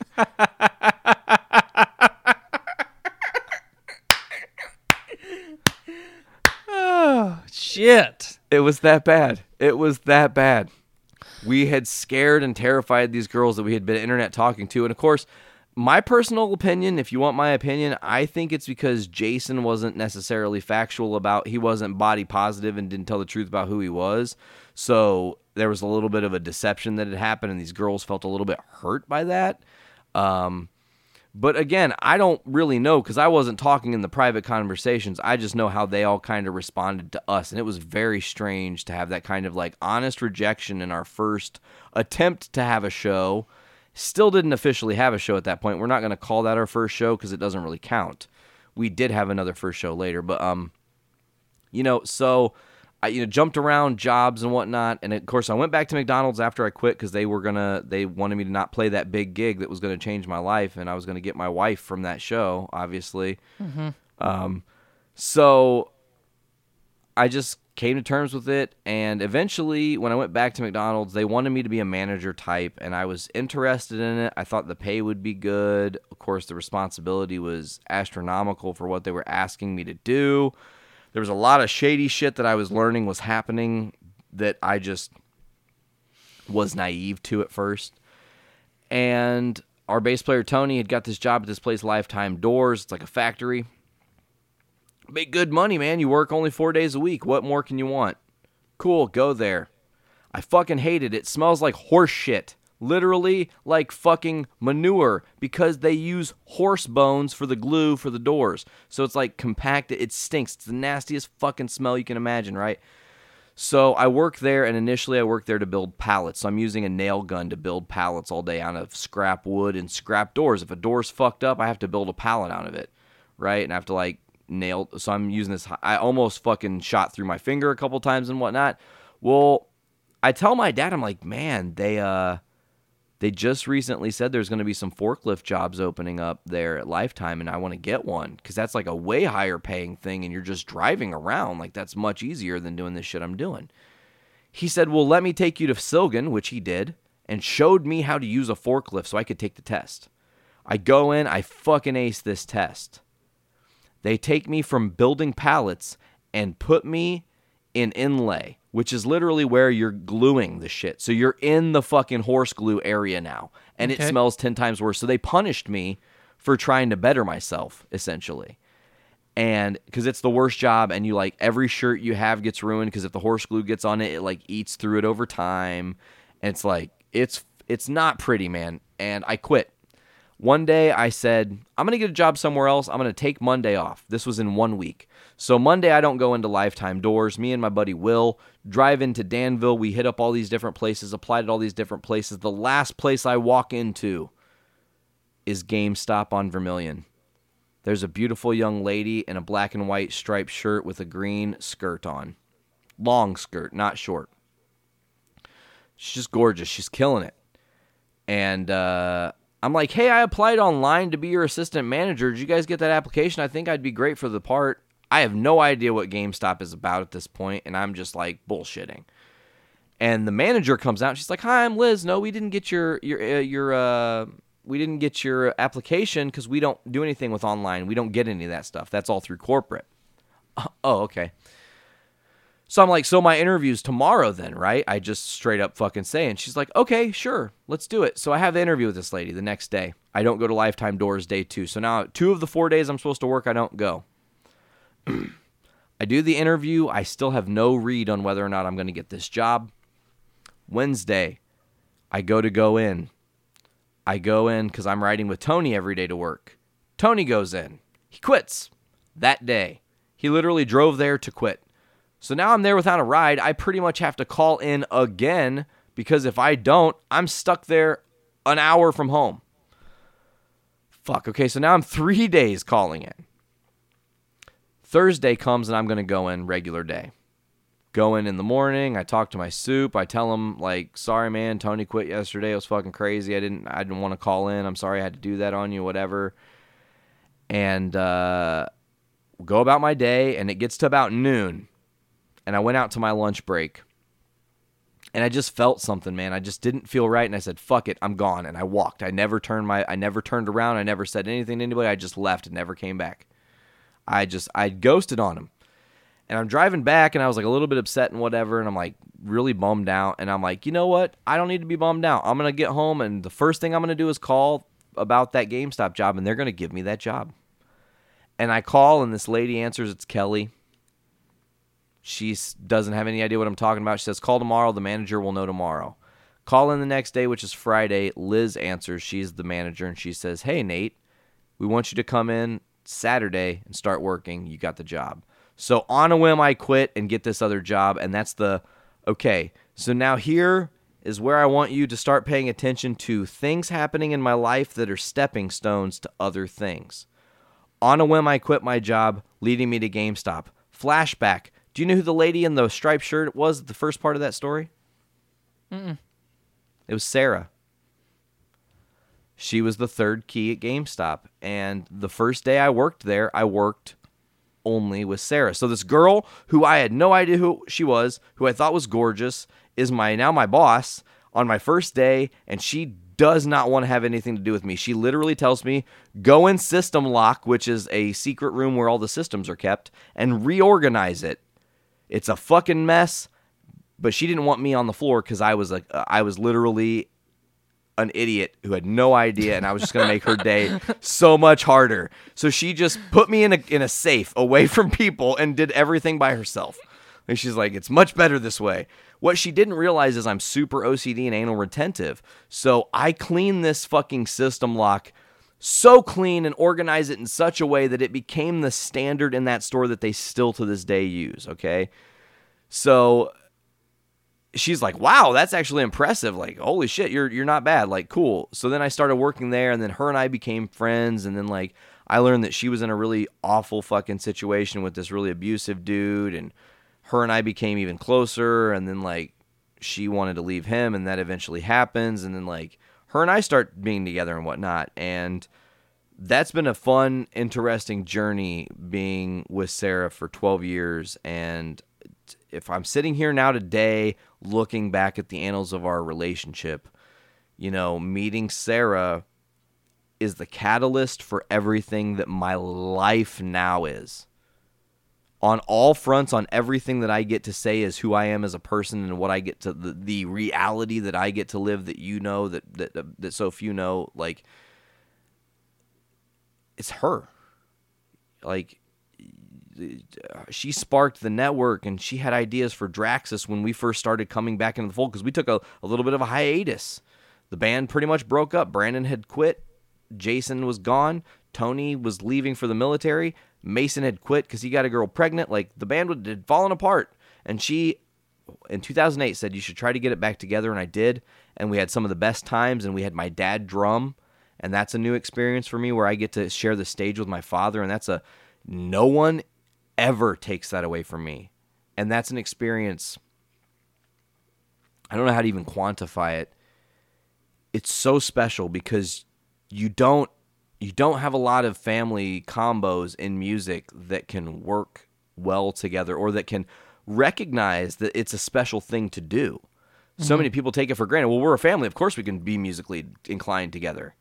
No, it's a lot of work. Persons I fought with most about the band and in the band was my dad, because he's also a perfectionist. And he would call the bullshit that I let pass. So there was no slipping, and we worked even harder when he was in the band, man. He had a fucking heart attack. Swear to God, he had a heart attack, okay?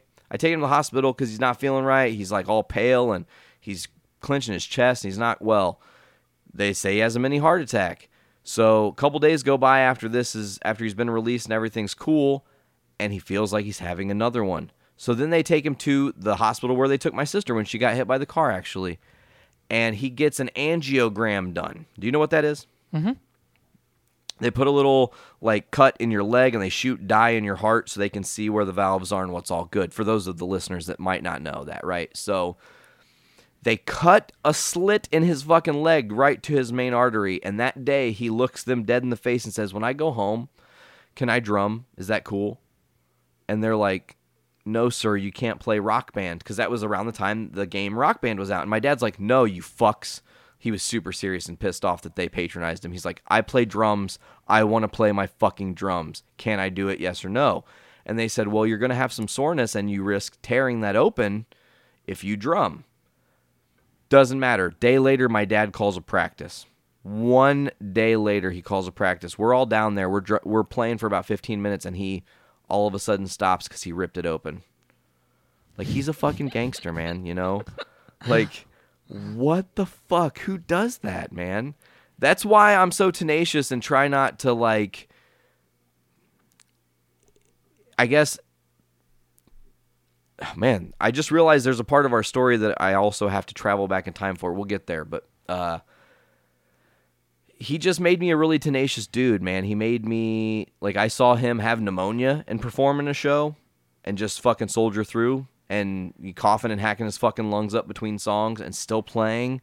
And it's like, what the fuck are you doing, you know? So as far as role models and people I admire, man, like, my dad really set the bar, and that's why, to go back to my original part of the point, like, that's why playing music with him was so special. Because in some of the best moments in my band Draxus, I got to share with him, you know? And so I got to share it with my friends and my dad in a different way, you know? And I was really grateful for all those times, you know? Yeah, I don't know where you even want to go from there. I feel like I just rambled for a few 100 minutes. Well, what do we have to go back in time for? Well, we should probably touch on my head trauma that leads to who I am today. Okay. So I'm 9 years old in 5th grade. So it was like the tail end of 5th grade. And I was dating this girl named Elizabeth Lee. And apparently this kid who I also went to school with, Ricky Bell, had a crush on her, but I had no idea. I had no clue. But he thought I personally took her away from him. Okay. In a fit of rage and jealousy, and this kid so this kid, Ricky Bell, He had it rough for sure, because in my, like, from 5th grade on, he was the only African-American kid in my class. He was picked on. A lot of tough shit had happened to him. He had a rough home life. He stabbed one of our teachers in the neck with a pencil. Whoa. Really happened, yeah. So he was a really dangerous, volatile kid in 5th grade. And I was standing on the bus line waiting to go home. And he jumped me from behind and slammed my head into a locker so much that it bent the locker in, okay? And it concussed me. I don't really remember a lot. I know I cried a lot because it hurt really bad. I know I ended up with a black eye, but I also know that after this happened, I was going to my mom's to stay and visit for that weekend. So she just let me go lay down on the couch and go to sleep. Hey, man, you have a concussion. What should you probably not let someone do? Go to sleep. Because it can do any kind of thing, right? Any kind of thing. So I don't know if you'll remember this. You might have been a little bit young, but there was a event on like NBC or ABC or some shit. It was like a TV show called Asteroid. And it was about, or like Meteor or some shit. But it was essentially about this big meteor shower that was inevitably going to hit the planet, and it was going to cause our destruction and demise like the next global ice age event. But it was this big CGI experience that was going to be on TV for the first time. And the week it was set to debut was my first migraine. And I remember because of that show, I came home from school. My head was hurting. I wasn't feeling right. This is like early 6th grade now because the year had changed. And I told Dad I was going to go up and shower. And he never heard the shower turn on. And like an hour later, he found me laying in the bathroom floor just out because I had hurt so much from this migraine. So he like woke me up and I was still in a lot of pain. And he said, "Hey, what's going on? What's going on?" And I was like, "My head, it's hurting. It like won't stop hurting." And I'm like crying and I'm freaking out. And it's like, it's a pain I can't describe. It's in the back of my eyes. It's in my neck. It's in my temples. It was everywhere. First experience of a migraine that I can genuinely recollect. And I've lived with those pretty much every day since. Like, there are days when I have a migraine that's so little, and you suffer from them too, so you know what it's like, where you don't really have any pain, and you're like, oh yeah, I like had a dull pain or whatever, it's nothing. And then there's weeks where you just can't escape it. No matter what you do, no matter how hard you try, your eyes are throbbing constantly, the light kills you, smells hurt. Mm-hmm. How do fucking smells hurt, man? Well, that's one thing. Go ahead. No, go ahead. It's just that's crazy to me, is that smells can hurt. Well, I mean, I'm really glad that you told this story, because for people that don't suffer from migraines, it's hard enough to make them understand what we go through. And you know, you and I have talked about it on air before about how different it is person to person on how their body takes and copes with a migraine and the symptoms that they receive and experience. It's totally different from person to person. But I think for us that experience them, some of what makes it worse is we remember, because it's so traumatic on your body the first time that you experience it. Absolutely. And I want to stress again, it's different for everybody. I mean, you basically passed out from pain. Your body just shut off because it fucking hurt so bad.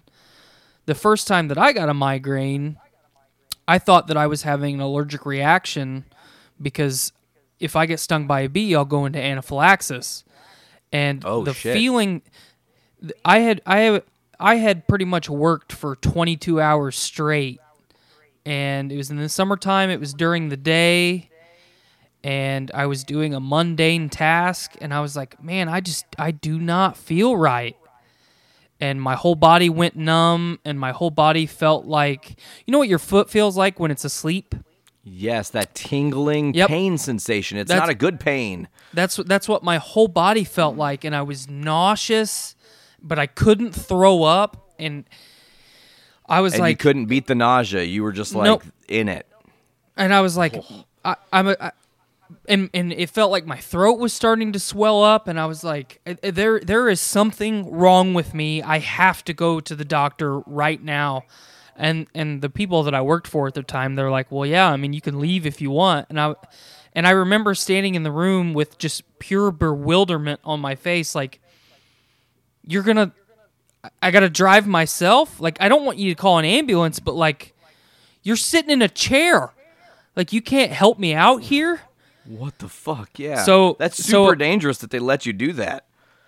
So, well, I ended up having Skylar come get me. You know, we were dating at the time. She left work and came and got me. And I basically went to the emergency room and they pumped me full of enough fucking medication to knock me unconscious. But I just, you know, we've pointed out a couple times during this episode that, you know, things that maybe aren't extremely traumatic or don't appear to be extremely traumatic or kind of trivial things. Like, I will never forget that feeling that I had that first time that I had a migraine, and I'm sure that today you can't forget the way that first one felt for you. Well, that's the bar, and it's not like it's ever a competition, but my dad, being that he lived with me through all these migraines and has experienced me go to different specialists and different doctors and have fucking CAT scans and all MRIs and everything you can think of for them to say, we have no idea why you have these. Sorry. That's it. That is literally what doctors say. I can't help you other than to give you pain medication. Sorry. Mm-hmm. So, you know, with him living through it, if I'm telling him about an episode I've had or a situation where I've been wiped out by a migraine, I try to, like, rank them.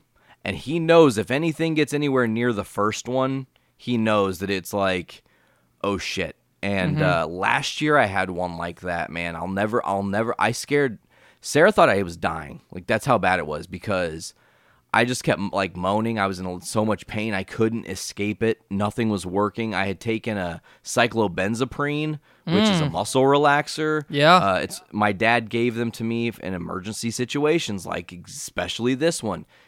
Take it. Okay, I take it. It's one of the rare experiences where I took one and I actually start getting the side effects. So what's one of the side effects? Vomiting. What do? Run to the toilet and puke up a 12-inch sub that literally makes my migraine even fucking worse. And I did pass out. I did pass out a second time. But that wasn't the bar because I was already hurting at that level. That was, hey, I'm hurting at this level, and now puking has caused it to be exponentially worse. Mm-hmm. So it, again, not the worst natural one I've ever had, but it was definitely up there. I just thinking about that. But where do you want to even go in the journey next, man? Because I feel like the migraine thing we've kind of hashed out in several different places. But I did want to touch on anybody who may be naive and not listen to us talk about it before, at least know that we have them and go through that. So you left off with, you know, you're doing the GameStop thing, you're careering it up.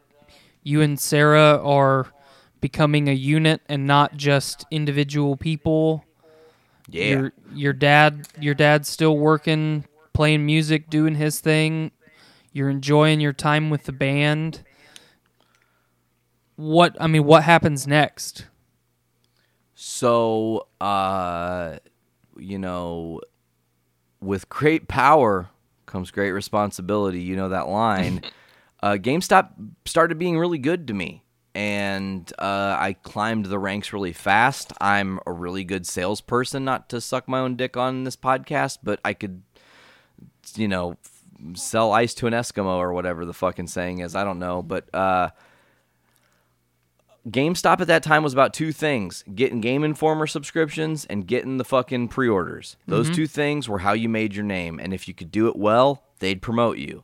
Well, I wanted a promotion bad because I liked that taste of what I thought was success, I guess, at that time, and we're going to dive deeper into the term success here a bit too, but so they gave me third key. So I now am what Sarah was when I met her. Sarah gets transitioned to assistant manager, and Liz is at the top. Mm-hmm. This all comes from a big shakeup where the guy who was supposed to take assistant manager, no one wanted to work for. So we all literally mutinied and said, no, if you don't move him to this other store and bring somebody else in, we're not doing it.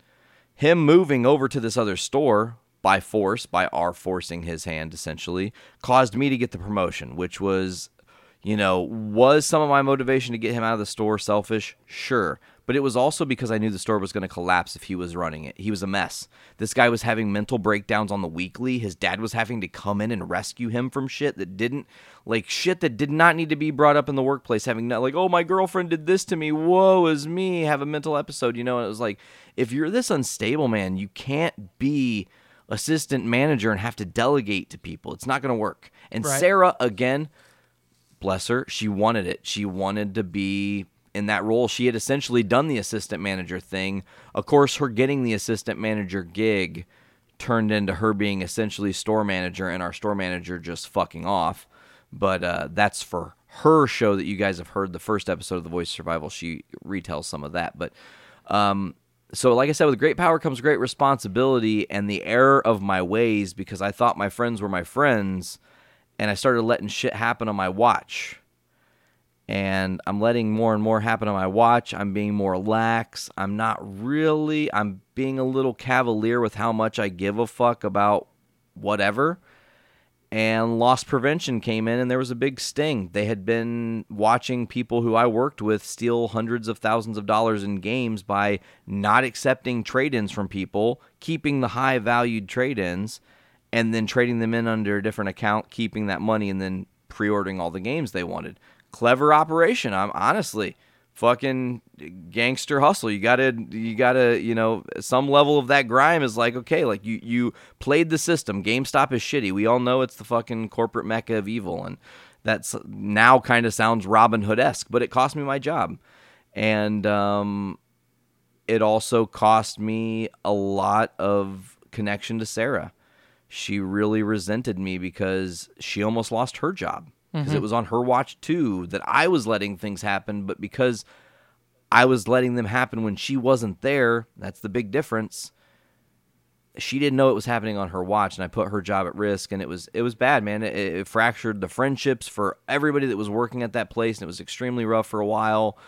I went and did a couple years at Office Max, and that was a learning experience, just working in sales, selling computers. I can sell to anybody.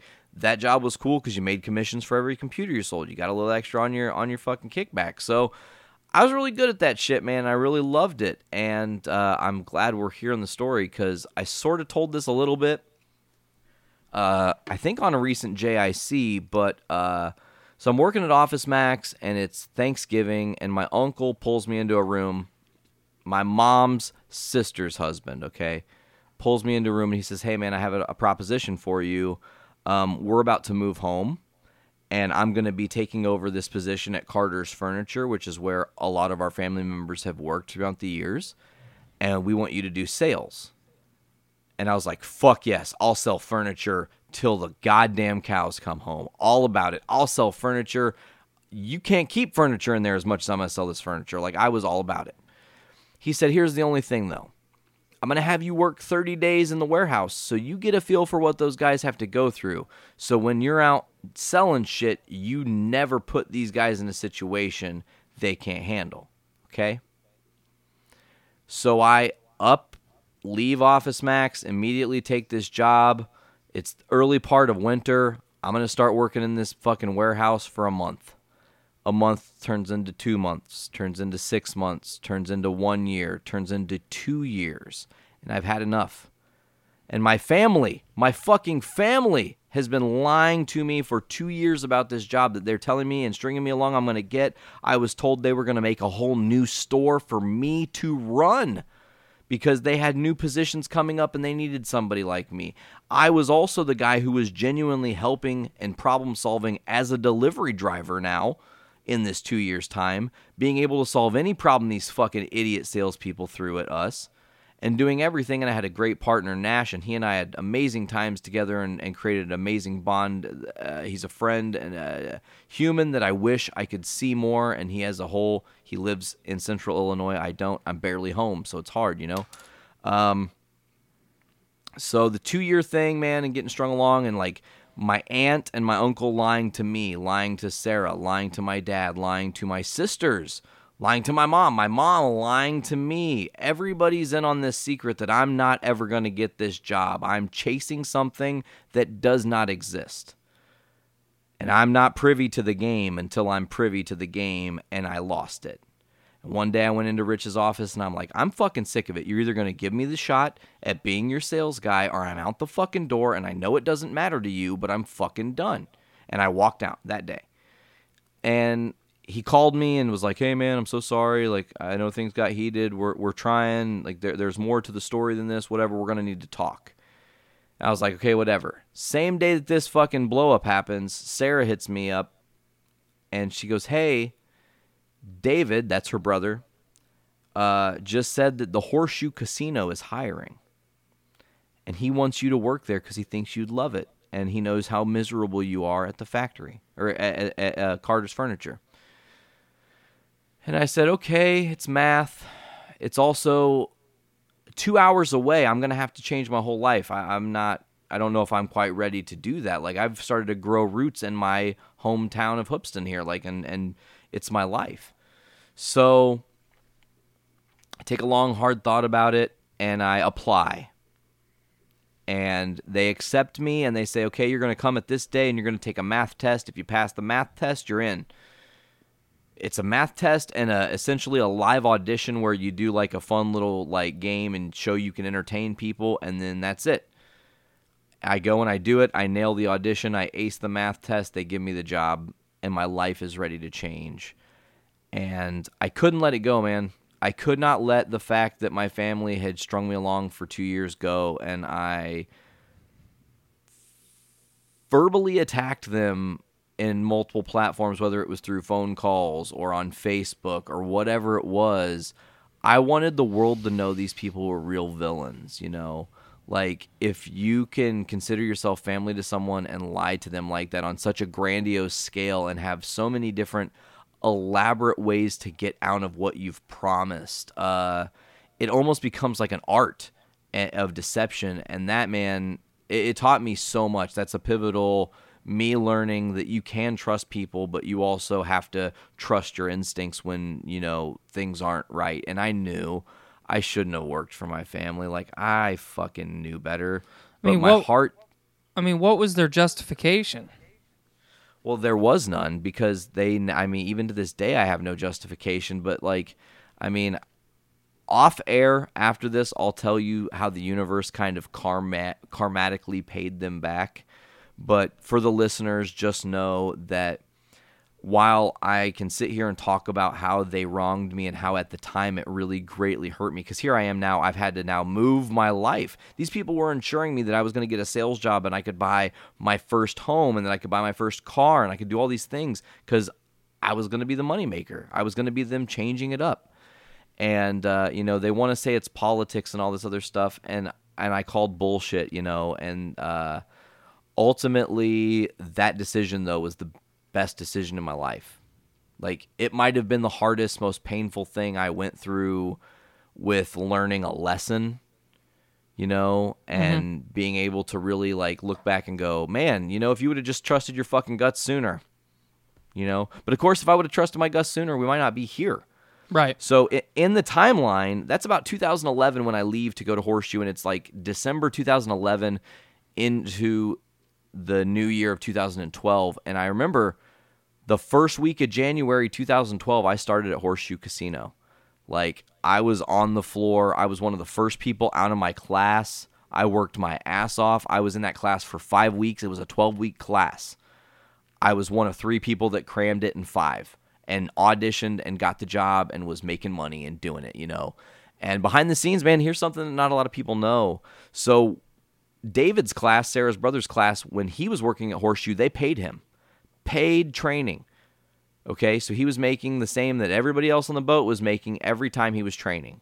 It's fat money. Fat money to be sitting in class for 4 hours a day, right? So my class was the next class, and we were also the first class ever to not get paid to be trained.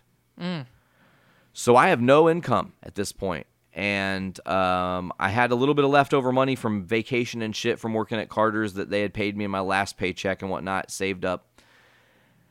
And I was like, okay, I got to get 6 weeks and get through the 6 weeks and pay my shit and do this and also be okay on the other side to start this job. And I did the fucking dumbest thing, and I don't know why it worked, but it did. One of my buddies that I had met at this class, just one night after class, said, hey, I know they said that they don't encourage it, but since we're not employees, we can do it. Do you want to go into Horseshoe and actually see what it's about? Because I'd never been there. And I was like, oh my God, you want to go gamble at the place we're going to work at? No. He's like, come on, just like one game. Okay. So we did that like multiple times. Nobody knew us. No one on the floor was in the training facility, you know? And I mean, sure, they would be checking the cameras, but they're not checking the cameras for people who are in training. They don't care. So we were going in, and I mean, we were scooping up hundreds of dollars a night once a week for 5 weeks, and I stayed good, man. I really did. I used gambling to get through, and true story, as soon as I became a dealer, anytime I went to gamble, I fucking lost. It's like as soon as I became a dealer, the universe was like, nope, cut it off. You don't get that shit anymore. You know the secrets. Like, fuck you. The Horseshoe, man, that's a chapter. That's a chapter that's worth kind of opening up because immediately I'm on thirds. I'm working grave shifts. I'm working 9 p.m. to 7 a.m., sometimes 9 p.m. to 11 a.m., depending on how things fell out. It was really hard on my psyche. I was spending so much time alone. I was literally watching Netflix in bed while Sarah slept every night when I came home from work. And then as soon as she got up, it was good night, and I would go to bed. And that was literally all I was seeing of her. And slowly but surely, the person that at the time I was, the Nate that I was before you even knew me, is getting chipped away. And there's real darkness brewing. And there are real bad decisions I'm starting to make in my life actively because I don't care, because I'm ready for the train to fucking end. Mm-hmm. My psyche had changed genuinely. Like, I don't know how to describe this to people, but humans are not meant to work at night. I can't. I know some people might be like, oh, buck up, you fucker. Like, you can do it. But mentally speaking, they don't realize the toll it takes on changing your psyche to sleep while everyone else is awake and be awake. And especially in a job like the casino where I'm watching people lose thousands to hundreds of thousands of dollars a night. People losing more money in one hand of blackjack than my entire collective debt today. Okay? And it killed me. It's like, what is the fucking point of life if this is all I'm doing? The band was stopped. I couldn't really do it that much because it was 2 hours away, so I'm driving every now and again to have a half-ass practice and throw one show together a year, and it was dying. The band was over. I had to come to terms with that, and I was losing it. I really was. At the same time, Sarah and I had gotten really lucky and got kind of swept up into this Ellis Mania thing and Ellis fam and shit like that. Jason Ellis had a show on fucking Sirius XM, and Sarah, being a fucking phenomenal piano player, covered one of their songs and like got radio coverage, and then like people are coming to me, so I'm like acting as her manager now, which is a new position for me that I've never had before. And then when she did the Machine Head thing, man, like for those of you who don't know, Sarah played Darkness Within, a Machine Head song on piano, all the solos included, 100% note for note accurate. And on a shitty cell phone, I posted it, and it got like 10,000 views in a day. It was the most viral thing I've ever been a part of. But then I had to start being her manager as well. And again, Sarah and I's relationship shift again. And now I'm not just her boyfriend, partner, best friend. I'm manager. I have to help make decisions. Machine Head wants to meet her. I have to call Machine Head's fucking manager and set it up. And then I have to call the tour manager and set it up. And I'm just a fucking dude from Hoopston who's done none of this shit. And I'm so a fucking tiny minnow in shark-infested waters at this point. Mm-hmm. And I'm just trying to pretend that I am the great white out there, you know, and just acting like I know what I'm doing, acting like I talk the lingo and shit, and being just. And you know what I learned?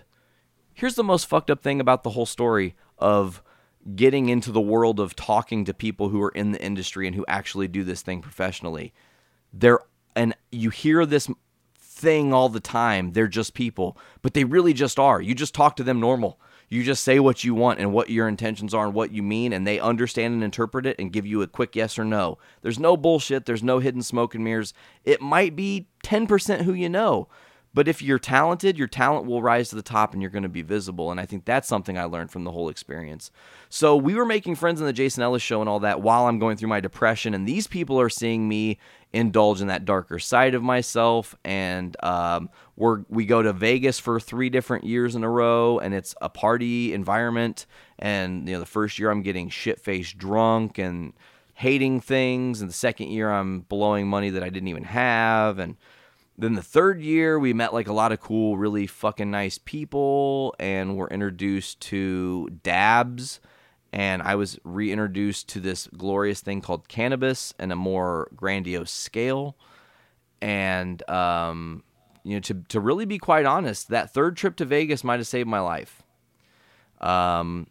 We had been hanging out with our friends, the Cutnos, and we were like cool with them. We met this guy named Shuddy Boy, who was on this show called the Mad Scientist Party Hour, which is a podcast, and we have history with them, and they've had shit a part of our Journey into Comics show and whatnot, and Shuddy was at one point a host. But one of the nights I was there, I got a migraine and was offered some weed, just to say it bluntly. No pun intended. I see what you did there. I didn't even mean to, but I was offered some smoke, and I said sure, and I smoked, and the migraine melted. I physically, you want to talk about you know how you said you never forget the first migraine you have? I've never physically felt anything like the first time one has melted out of my head, because it's totally unique, right? And I don't want to bust you out or anything. If you have or have not experienced that, is your own journey. But for me, I realized that I don't want to listen. While I was working at Carter's, another part of who I was taking a lot of Vicodin, because me and my partner Nash are 2 dudes, just 2 dudes. And Tyler, cut it real, man. I don't got the biggest fucking muscles, bro. Like, I'm kind of a little dude, to be real, okay? Me and my partner Nash are about the same size, and we're moving 750-pound fucking curio cabinets that have granite tops. Just he and I, 2 people. And killing ourselves. And my body, to this day, has problems because of Carter's Furniture. That was another reason I was so mad with my family, because they permanently changed I fell really bad one time when I was there. We were moving some stuff on the floor, and somebody had left something hanging out of an aisle, and I didn't see it, and it tripped me, and a couch fell and almost decapitated me. But my elbow took the brunt of the fall, and I had this humongous fucking gigantic softball in my elbow. I'm walking around all fucking beat to tar and whatnot.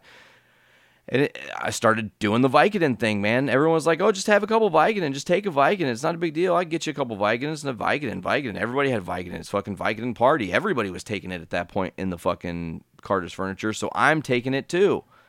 I'm taking 2 a day, 3 a day. Then I'm taking 2 and 3 at a time sometimes. And sure, it killed the migraines when I got really bad, but it was also making me feel not like me anymore. And so when I started smoking the cannabis again and really going for it, I was like, you know what? This is the way to be. Like, if I can be healthy and feel okay and not die and smoke this, and if I have a migraine, I know it's going to take care of it. That's a smart thing. My health is important. So it's the path I took. Like, I don't really care. If people want to judge me shittily or think negative, I think we're in 2019. I think we're in a progressive enough country to realize that, like, cannabis is helpful, folks. Like, let's be real, The reefer madness is not a real thing. Let's just move on from 1920s fucking socio-political doctrine. No one's got the reefer madness. Never. No one has ever had a reefer madness. The only thing you get is munchie madness. Yeah. Or the yawns. Fucking Funyun madness. Funyun madness. Oh my god, I love it. I love Funyuns. I kind of am in a state where I permanently have Funyun madness. So, if any quick side note, if anyone stops by LaFiCon, an event that Journey into Comics Network is hosting this Saturday and Sunday here in Lafayette, Indiana, you will see me with a bag of Funyuns, and I will not be ashamed of it.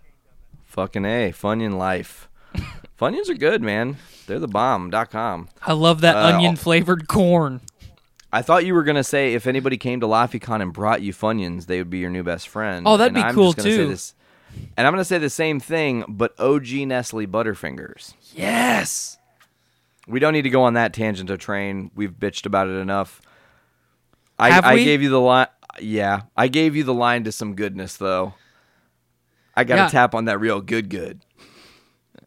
And I'm gonna be sending you some cash flow probably tomorrow for that real good. Oh, that's perfect, because then I'm going to be able to pick it up probably tomorrow, and then I'll be able to bring it to you to LaFiCon. Woot. So, where do you want to go from here, man? I feel like I kind of just spiraled into a lot of shit. I spiraled into my depression and fucking Horseshoe. That was bad. So at what point do you leave Horseshoe? Man, it's really weird the way fate works and how, remember when I said stepping stones, and like every process leads to something, and I truly have been fortunate enough, and I wish I was smart enough to write every instance down, but there have been 5,000 times on the low end that I have experienced something where, without question, I am in the right place at the right time. I was meant to be where I was meant to be, when I was meant to be, how I was meant to be, because it led to the next step, which led to the next step. I mean, I got to perform on stage with the band Death Death Die, who was from the Jason Ellis Show, at the Joint in Las Vegas in front of fucking 4,000 people. Stoned out of my mind. It was the craziest fucking experience. It was also the last night that band was a band. I was on stage for that. Like, how the fuck you does that even caused happen that. to me? I'm just fucking guy, right? But those guys are also who inspired me to podcast. They all had podcasts, and they were starting to do this podcast. And Sarah just looked at me and said, you could do that. You can talk. You and Brandon talked for hours downstairs in the basement about wrestling. You could do that. And it just started ticking to me. I was like, oh, what about that? And then you guys have probably heard the story before, but like Josh Richmond from the Jason Ellis Show, he left that show. He's doing his own podcast. Josh figures it out. He was trying to figure his life out, trying to figure what kind of podcast he wanted to do out. He decided to go the route of having like a show with a bunch of different ideas and concepts to see which one best worked. One of those things was the Incepticast. And I put Journey into Comics episode 1. I sent it to Josh. I was like, hey, man, I don't know if you're even going to enjoy this, but what do you think? And he was like, I fucking love it. Can I interview you? So now, again, I'm just this fucking nobody who is now on a podcast, who's got some notoriety on a show, or from a guy who has a following from a show that's got hundreds of thousands of followers around the globe. What the fuck? This is all happening a little too fast. And, you know, Journey into Comics almost died after that first episode because I needed the board. I didn't have a board to record with. I had to go to my dad's house to do the show at that time. And it was winter, so I can't travel in the winter when the snow's bad, and that was a particularly terrible year. So 3 months of no podcasting, and I kind of forgot about it almost. And then I went back to my dad's house for the first time, and I saw the board, and I sat down, and I recorded the second episode. And then we started talking, and he gave me access to a different board, and then I recorded the next episodes. And then, you know, here we are. Again, the spark from Sarah telling me, do podcasting. You might be good at it. I really believed in what she said. I really did. And I needed, listen, Draxus not being a band anymore at the time traumatized me because I wanted it to be the thing that made me successful. I wanted the first thing I created to be the thing. And now I learned that, you know, that doesn't really work. Sometimes you create a lot of different things, and until you find the right thing, it's not going to work. Mm-hmm. So I needed an outlet to talk.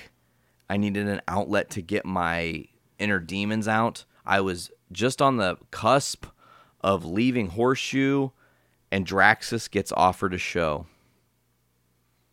So I'm doing the podcasting. We hadn't really had any shows. We get offered a show. We say yes, we're going to do it.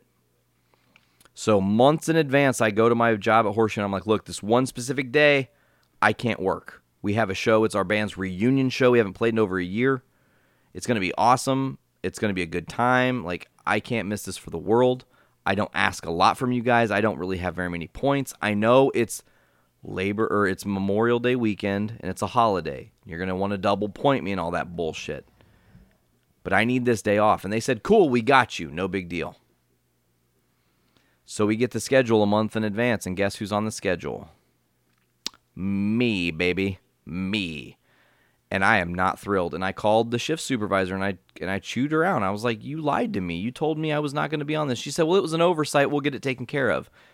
They just changed my time. They didn't take me off the day. So I'm like, okay, well, I've booked this show. I've hyped this show. It's my band's possibly last show. It's possibly the last time I'm going to be playing music with my father. Fuck it, I quit. And I left. I was done. And that was that. You know? That was that. And I went and I played the show, and it was beautiful, and it was a great thing. And our last song was Master of Puppets, which was beautifully fitting. And but then I really started diving deep in 2014 into Journey into Comics, and Brandon getting a part of that spark. Tyler and everybody else knows that the network as you see here is not built if it wasn't for Brandon doing this. So, and being a part of it. So I have to extra carve out a spot for him. And he probably even to this day doesn't realize how much I find his importance to this whole thing, because he sparked me to really, again, Sarah sparked me to believe in myself a little bit. Brandon sparked me to believe in myself because I felt like we were really good and we could do whatever we wanted to do, and we were setting goals and accomplishing them. We want to do a 100th episode live. We fucking did it. We were on point, you know? That spawns the network and all this shit, you know? But I don't know. Where should we? I feel like I'm off on another tangent of bambling. No, you're good. So you've left Horseshoe. You've Horse shit. You've left horse shit. We've had horse glue, and now horse shit, and you're jumping Later you're in, gonna get horse force. maybe or maybe a horse show. We don't know yet. We'll see where the journey takes us. But so you just up and quit Horseshoe, and you decide to dive feet first into Journey into Comics. What was Sarah's take on you just quitting? Well, she was obviously nervous and wanted to know what we were going to do for money, and I immediately found another job that sucked 2 years of my life away and taught me a life lesson, which is part of the fucking experience. So it's crazy how seismic the year 2014 is for me. Draxus ends, Journey into Comics starts, I leave Horseshoe, which leaving Horseshoe is me abandoning pretty much all the friends I have in Northwest Indiana, because literally the only people I knew at that time were Sarah's family and people from Horseshoe. That's fucking it, man. I knew no one else, okay? Okay. Man without a country. I met this guy, Anthony, while I worked at Horseshoe, and he was a fucking awesome dude. And he started getting into Journey into Comics and liked the show, and he also loved that Brandon was into games. So he told Brando, hey, man, or he told me to tell Brando, hey, man, I know this girl, she's selling a bunch of classic systems and shit. You guys should pick it up or tell Brandon to get it. So Brandon came up, we made it a weekend. We went to this place, Bombers. We meet this beautiful woman, and, man, life again changes. Fucking unexpectedly, this person, it walks into my life, and here we are again in the universe without me knowing at that time how important that meeting was. The universe set in motion events that we are still riding the fucking roller coaster of, baby, let me say. So this girl walks in, her name's Veronica. She's kind of bummed out. She's really dolled up. She looks great. But she's trying to put on a happy face, but she's a little bit stressed. And I'm like, hey, what's up? And she's like, oh, my dog pissed on my kid's car seat, and my husband was screaming at me and said we had to get rid of our dog. And I love my dog, and we just had this kid, and everything's overwhelming and all this. And I have to sell all my games because we don't have a lot of money. And it was like, holy shit, you just dumped a lot on me. We just met, but that's cool because I can take it and I can listen to what you're going through, and let's just have this fun interaction. So she sells the games to Brando. We eat at Bombers. It's fine. We both go our separate ways. And then Veronica and I start to become friends more and more and more and more and more. And she kind of became a staple in our lives in such a way where it's permanent, man. She's not going anywhere. The three of us are thick as thieves. And that decision came with a lot of, I mean, I can't really say too many things, but like we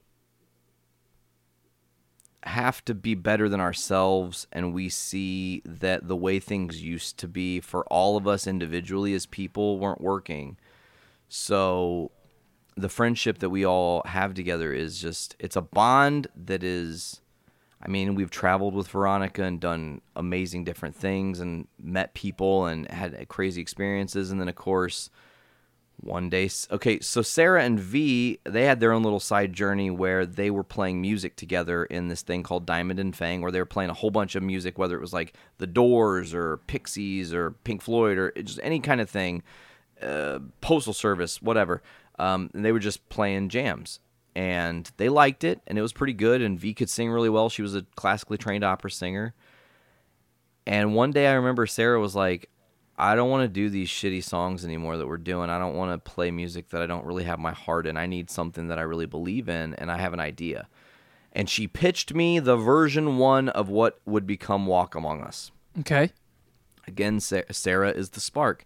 She said, now look, Nate, you played drums for, okay, at this point I was back 4 years. I was 28. So I'd played guitar for about 12 years at that point. She said, now I know, you're a really good guitar player. You've been playing for a long time, but you're done playing guitar. You're going to learn drums. So early in our story, if you'll recall, in school, I played drums a little bit, Mm-hmm. So I kind of had an idea, loose idea. I had dicked around in Draxus. I actually wrote a couple songs on the drums and performed them when we recorded in the studio. So I had a kind of an idea my way around the kit and whatnot. And, getting thrown into those waters of like, you're going to have to learn an instrument. And I didn't really know the purpose. And, really, when she pitched Walk Among Us, it was, we're going to play one show. We're going to do an entire album, one show, and that's it. We won't do anything else. We're done. Okay, cool. We practiced for an entire year on this concept. Whole year before we even tried to play live. And we weren't even looking to perform live when our first show fell in our lap. Okay. It's crazy. So V was on Facebook and saw somebody post about the Ataris coming to town, and they were looking for opening acts, and there was this guy, and she told me to message, hey, maybe we could do it. We talked to the band, Rob, Sarah. Okay, they want to do it. We're going to play our first show. We had like 8 songs, maybe 10 at that point. So we reach out to the promoter. I'm like, look, I know this is a really weird thing, and I'm like still trying to figure out how to tell people what we even are, because we don't have guitars. So people, you say that, and it's like people forget what music is. It can be any instrument. It doesn't matter, And they're, guitars, how do you survive? Well, okay, pianos can do that too. Anyways, so I hit the guy up, and he said, sure, we'd love to have you, but you need to sell 30 tickets at $12 a ticket. Okay. And you're going to keep, I think he said I think it was half of it or under half or something like that. I can't really remember exactly how much we kept, but we sold 45 tickets. We had the biggest draw of that show, even bigger than the Ataris, who played to 4 people that were not us. We actually had to leave. So the Ataris played to no one, which, whatever, they're the Ataris. They've already had success. But we made money on our first show. We actually sold tickets and gave the venue money. And he said, did you take your money out of this yet? And I said, yep, I did. This is your cut. He was like, holy shit, thank you. Cool. Boom. Then we get another show, and then another show, and then another show.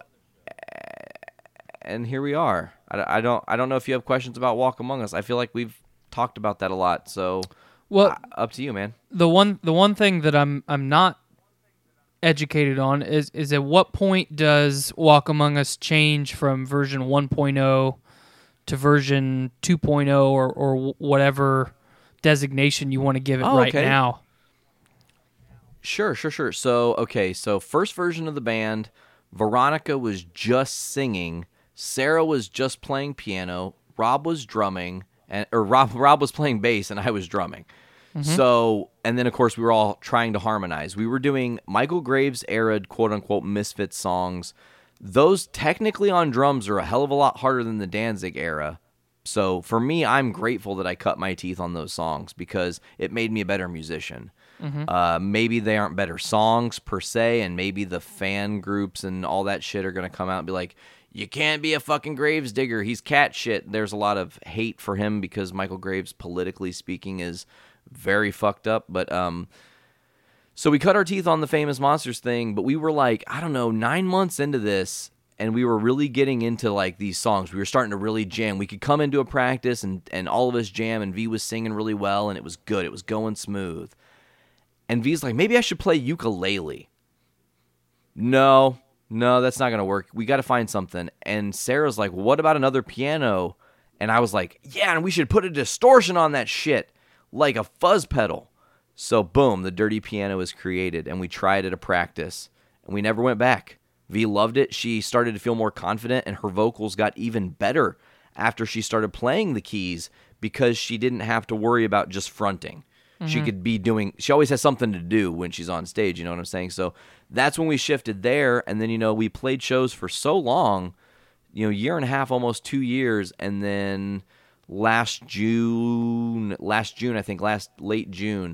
Rob left. And when he left, we decided we don't want another bass player. We don't really need another bass player. Sarah can be the bass player because she can just play more low end on the piano. V is also already playing bass notes and the bass lines on her keys just with the distortion. So we could do it. And we'd already played a couple shows as a 3-piece anyways. So, and here we are. And I feel like, from June of last year to now,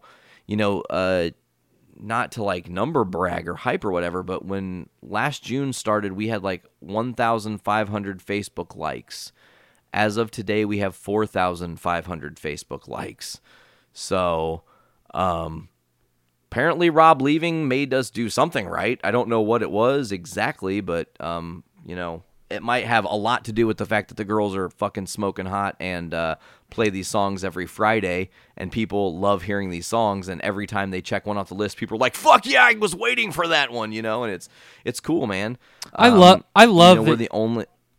I love that you guys do that every Friday because, like, I always see it, like, in the middle of my day when I'm just wanting to, like, take a couple minutes to just detach from reality and... Like, God, I hate social media, but it's so, like, you can't escape from it today. Totally. At least where society's at today. So, I'll open my phone, I'll swipe through my news feed, and because I've watched so many of your guys' videos now, it's always towards the top, and I always stop and take time to listen to it. I might not enjoy all the songs, but I like seeing Sarah and Veronica be enthusiastic and truly love just that just that little bit of time that it takes to do that video. It's like they're both so passionate about it, and it's just them. So they're feeding off of each other, and it's really fun for me as a fan of you guys. Not just musically, but as people, it's really fun for me, as that guy, to get to watch them do that every Friday. Man, I'll make sure to pass those words on. Those very kind words. That thing, it's more of Sarah's story to tell, but her dad really inspired us to do the Casual Fiend Friday videos.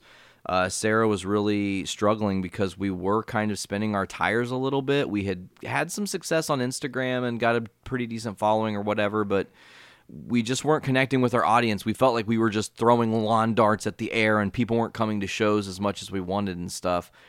And Sarah's dad's like, why don't you just do like a version, like a little bit of a stripped down version with just you and Veronica, and like, smile in them and stuff, because people like smiling ladies. And literally, that's the only things he said, and they've taken it and ran, One thing to mention,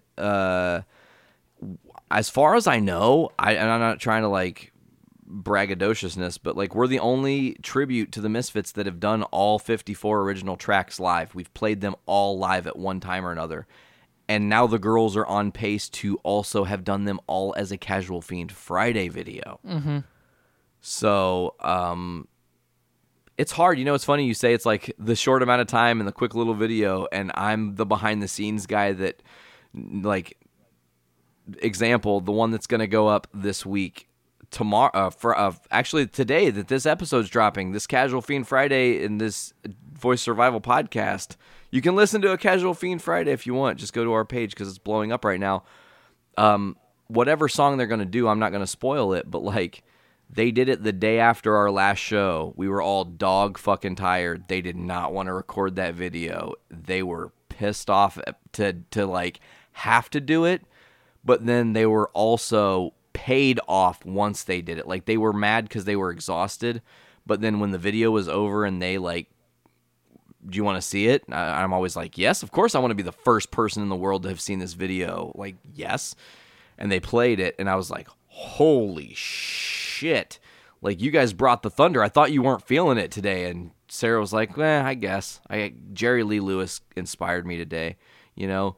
And it's just like, it's funny because sometimes it is really a stress and a struggle. And being in this band has been the most rewarding, hardest thing I've ever had to experience. I mean, my two closest friends, as best I can say, in this band, they're females who men prey upon, or at least try to prey upon, which we constantly have to deal with and deflect. There have been crazy situations involving people trying to come upon people when they didn't want it and stuff like that. We don't need to really get into. You know, all those dark things, though, are paid off tenfold in small things, like we're driving from a gig after we've killed at the Melody Inn in Indianapolis, and the girls are both in the truck next to me asleep, and they're blissful because we just slayed. And I know that, like, the energy, like, I guess the way I'm saying it is like, somebody, who was it? We just did this show this past week, and this guy said to me that there's no three people he's ever met that has the kind of chemistry that we have on stage and off stage. And, you know, on stage, we aren't just playing for the audience. When the three of us gear up and we're in the moments of Walk Among Us and we're in the trenches, we're playing those songs for each other. Mm-hmm. Those songs, more than any person, more than you, more than all of our fans will ever know, those songs specifically mean so much to our private journey that playing them is like therapy. It's different, man. It's hard to describe. It's a very special thing that we have that I never would have expected to be doing this. If you would have told me, kid me, who I would be, like, I don't know about all that. Well, I think, you know, obviously a feeling like that's hard to describe, but you kind of hinted at it earlier. You know, you don't necessarily stop living for yourself, but you start, it's almost like an out-of-body experience. You become a collective unit, and then we, instead of I, need to do this to be happy. This makes you happy, this makes her happy, this makes her happy, and as long as, and I say it all the time, that the most important thing in life is to do what makes you happy. You know, I've had, and I look at it, you know, I'm not an old guy, you're not an old guy, but I've had a pretty tumultuous working career, much like yourself, and I've had the privilege of working with people who are either just starting their working career, their professional career, or are restarting their professional career. And I may not be the most knowledgeable guy on a lot of things, and I may not have experienced, 70 years of life, but I have an interesting perspective on things, and I take a lot of pride in giving other people that perspective. And, to hype up on, or to hype you guys a little bit more, I have argued with people for years that I came to a point in my life where I realized that that truly money does not make you happy, and you have to find what makes you happy, and you have to fucking do it. And there's not anything else that matters in life other than your health and the people you care about's health. You just got to do what fucking makes you happy. That's all that matters. And I mean, I have fought tooth and nail with people that you know, and I stand by that statement today. And then I look at you and Veronica and Sarah, and you guys get to do regularly what makes you happy together, which continues to make you happy. What more can you ask? What more can you ask for? If we're being honest, can we ask for a slightly less shithead of a child?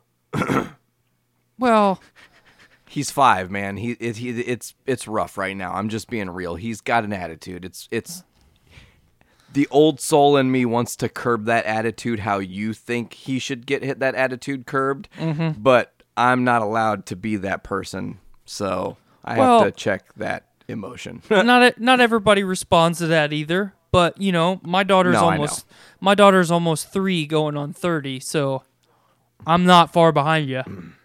Well, I mean, and to be honest, like, to get into this for a fucking second, like, I've been in Ollie's life actively as a parental figure of sorts since he was a year and a month old. Mm-hmm. Okay, and not like directly, but I'm just one of those natural pick up the fucking slack and do the thing that needs to be done humans when I'm in a situation. So, when he was younger, some of the shit he did, he would get a little tap on the bottom and that lesson learned type thing, but he hasn't been like spanked at all in the past 2 years, I think. And well, aside from when V does it, and when she does it, he is really, really fucked up. So, well, I think we need to take, not necessarily just you and I, but I think we as a society need to kind of grow up and make the distinction that there is a difference between slight physical motivation to not continue to make poor choices and child abuse. If I am if I am regularly beating my daughter's ass with a belt or with an extension cord or with, I was raised by my grandparents, so I had to go get my own. I had to get my own Switch. I know what that feels like. Goddamn right, bro. But never looking back, this show is all about looking back on your or telling your life's journey. Never once do I look back at any of the discipline I got and think, man, that really fucked me up. Now, statistically and scientifically, there might be some underlying effects there, but I was never abused as a kid physically. No, me neither, man. I mean, one thing to say about the discipline thing, sometimes my dad used a belt if I did something really stupid. I mean, here to cut. I'll tell you the realest story right now. I don't even think Sarah knows the story. Nobody. So, I was in 3rd grade, and this is right, like I said, the second summer after my parents had officially divorced. So my mom is just getting ready to, or has just married my stepdad. And I had an obsession with collecting basketball cards. Okay. I also did not have a job because I was a kid. I also was very crafty and always listened to what my family was saying and remembered that my grandparents never locked their house. I also remember that my grandparents' son, my uncle, had all these fucking extra cards that I wanted, and extras and extras and extras of extras. And so many extras, how could he even know, right? And then I got greedy. I straight up was stealing basketball cards from my uncle for like a couple months until I got busted. And I got a belt to the ass, man. I learned my lesson, and guess what? I never did again. You didn't steal basketball cards. Or anything like that for that matter, or anything for that matter, because I did not want my ass beat, right? So it was a lesson. But on the flip side, if I did something stupid that pissed my dad off, like not listening consistently for an hour, and he tries to get me to brush my teeth, and I keep shaking him and shit, You know what the worst punishment was, more than the belt was? Silent Go treatment. stand in that corner. Nose to the corner. Go stand in that corner. You'll be done standing in that corner when I tell you. Gives you time to have perspective. Why wasn't I listening? Why the fuck did I end up in this corner? Shit. It puts your mind in the prison. Like, Yes, it does. like fuck. What am I gonna do? I'm stuck here. I could be here for days. Yeah, of course, it was only like 15 minutes, but it feels like an eternity for a kid, so it was Right. torture. It really was. But again, and I tell my dad this to this day. I mean, I probably will talk about it at some point later, how I referenced it now, but like, I'm grateful for how he raised me, man. Mm-hmm. I would not be the man I am today, and I feel like I'm a man with a lot of self-preservation and integrity. Like, I learned a lot of who I am from him because he didn't have a quit in him. He didn't know quit. He didn't give up or stop ever and didn't want to, like, and I mean, I admire that. And like I said, and how he raised me to learn lessons. And, I saw really gentle sides of my dad a lot of times too, behind the scenes in different situations as well, that gave me perspective. So, yeah, I'm grateful for how I was raised in that regard. So I think that brings up. I mean, that's a perfect segue. You brought up Ollie. You brought up how you were raised. How has Ollie becoming a part of your life affected you? How has having to fill a parental role affected Nate? Man, that is amazing. Okay, so And of all, and I go say ahead. that under the realm that I'm a strong believer of blood doesn't make you family. Bingo. Because you and I have talked about that at length privately. Loyalty makes you family. Yes. Blood makes you related. Yep. So there's a lot of instances in all of our lives where we can look at people and say that's my family, or they do something for you and just subconsciously in your mind you think that's what family does for each other. And for someone that is, eventually going to be our age, trying to figure their lives out. Having a podcast and hopefully taking this network over. Well, possibly. I mean, I think that's a reasonable expectation to set. But like, I commend. Every time that we've talked about Ollie, or Veronica and Skylar and I have talked about Ollie, I get a lot of satisfaction because you are consistently a part of this young boy's life, and you are being a positive influence. And statistically, those are few and far between in today's society. So let's get to the nitty-gritty of the Ollie and Nate party. Okay, so I want to say one thing that that you lead by example, and that's something my dad taught me, is just to be like, I guess it's hard too. I do have a lot of my dad in me, and there are times when I get shitty with Ollie or kind of sass him back when he's being extra, especially now. He's so extra lippy because he's so fucking smart. He just knows too much. He knows too much, and he thinks he knows too much, and so I've had to learn to be incredibly patient. That's been a thing. But like with Oliver, he is a sponge, and he is, if you will sit down and explain something to him, he'll never forget it.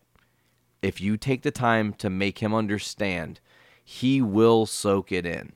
Like, we have very good, and this is a part of some of the strife with parenting him, is that when Veronica's around, he has a different demeanor than when it's just he and I. Mm-hmm. When Veronica's around, he almost reverts back to the baby me thing, and if I do this to Nate, I can just run to mom and she's going to protect me because she does. But because she is teaching me to not let him get a reaction out of me, which is what I'm doing so much better at recently. But like, he knows how to play the game. And when he and I are like, okay, for example, Monday, I was over at their house, and Sarah and I and he and V were all hanging out, and he just got home from his dad's over the weekend, over Easter weekend. And I didn't even say anything to him, because sometimes if you tell him there's a plan, it makes the plan harder. Sometimes you just have to start doing the thing, and then he'll catch on that a thing is happening and join in. So I started building a fire. I fucking love doing that, and it was so nice out, and they live by the lake, so I'm like, I'm just gonna build a big ass fire. There was a lot of shit that had fallen from the winds and stuff over the weekend, so we just gathered up as much of the shit in the yard as we could, built this dope ass fire. And V and Sarah went to the store and got a bunch of food and shit for us to have for dinner and whatnot. Ollie and I sat around, built the fire. I taught him life lessons, showed him how to do this shit, man, and it was like beautiful. There's no other joy I've known like that. Like, and that as an actual dad. I don't actually have blood in that kid.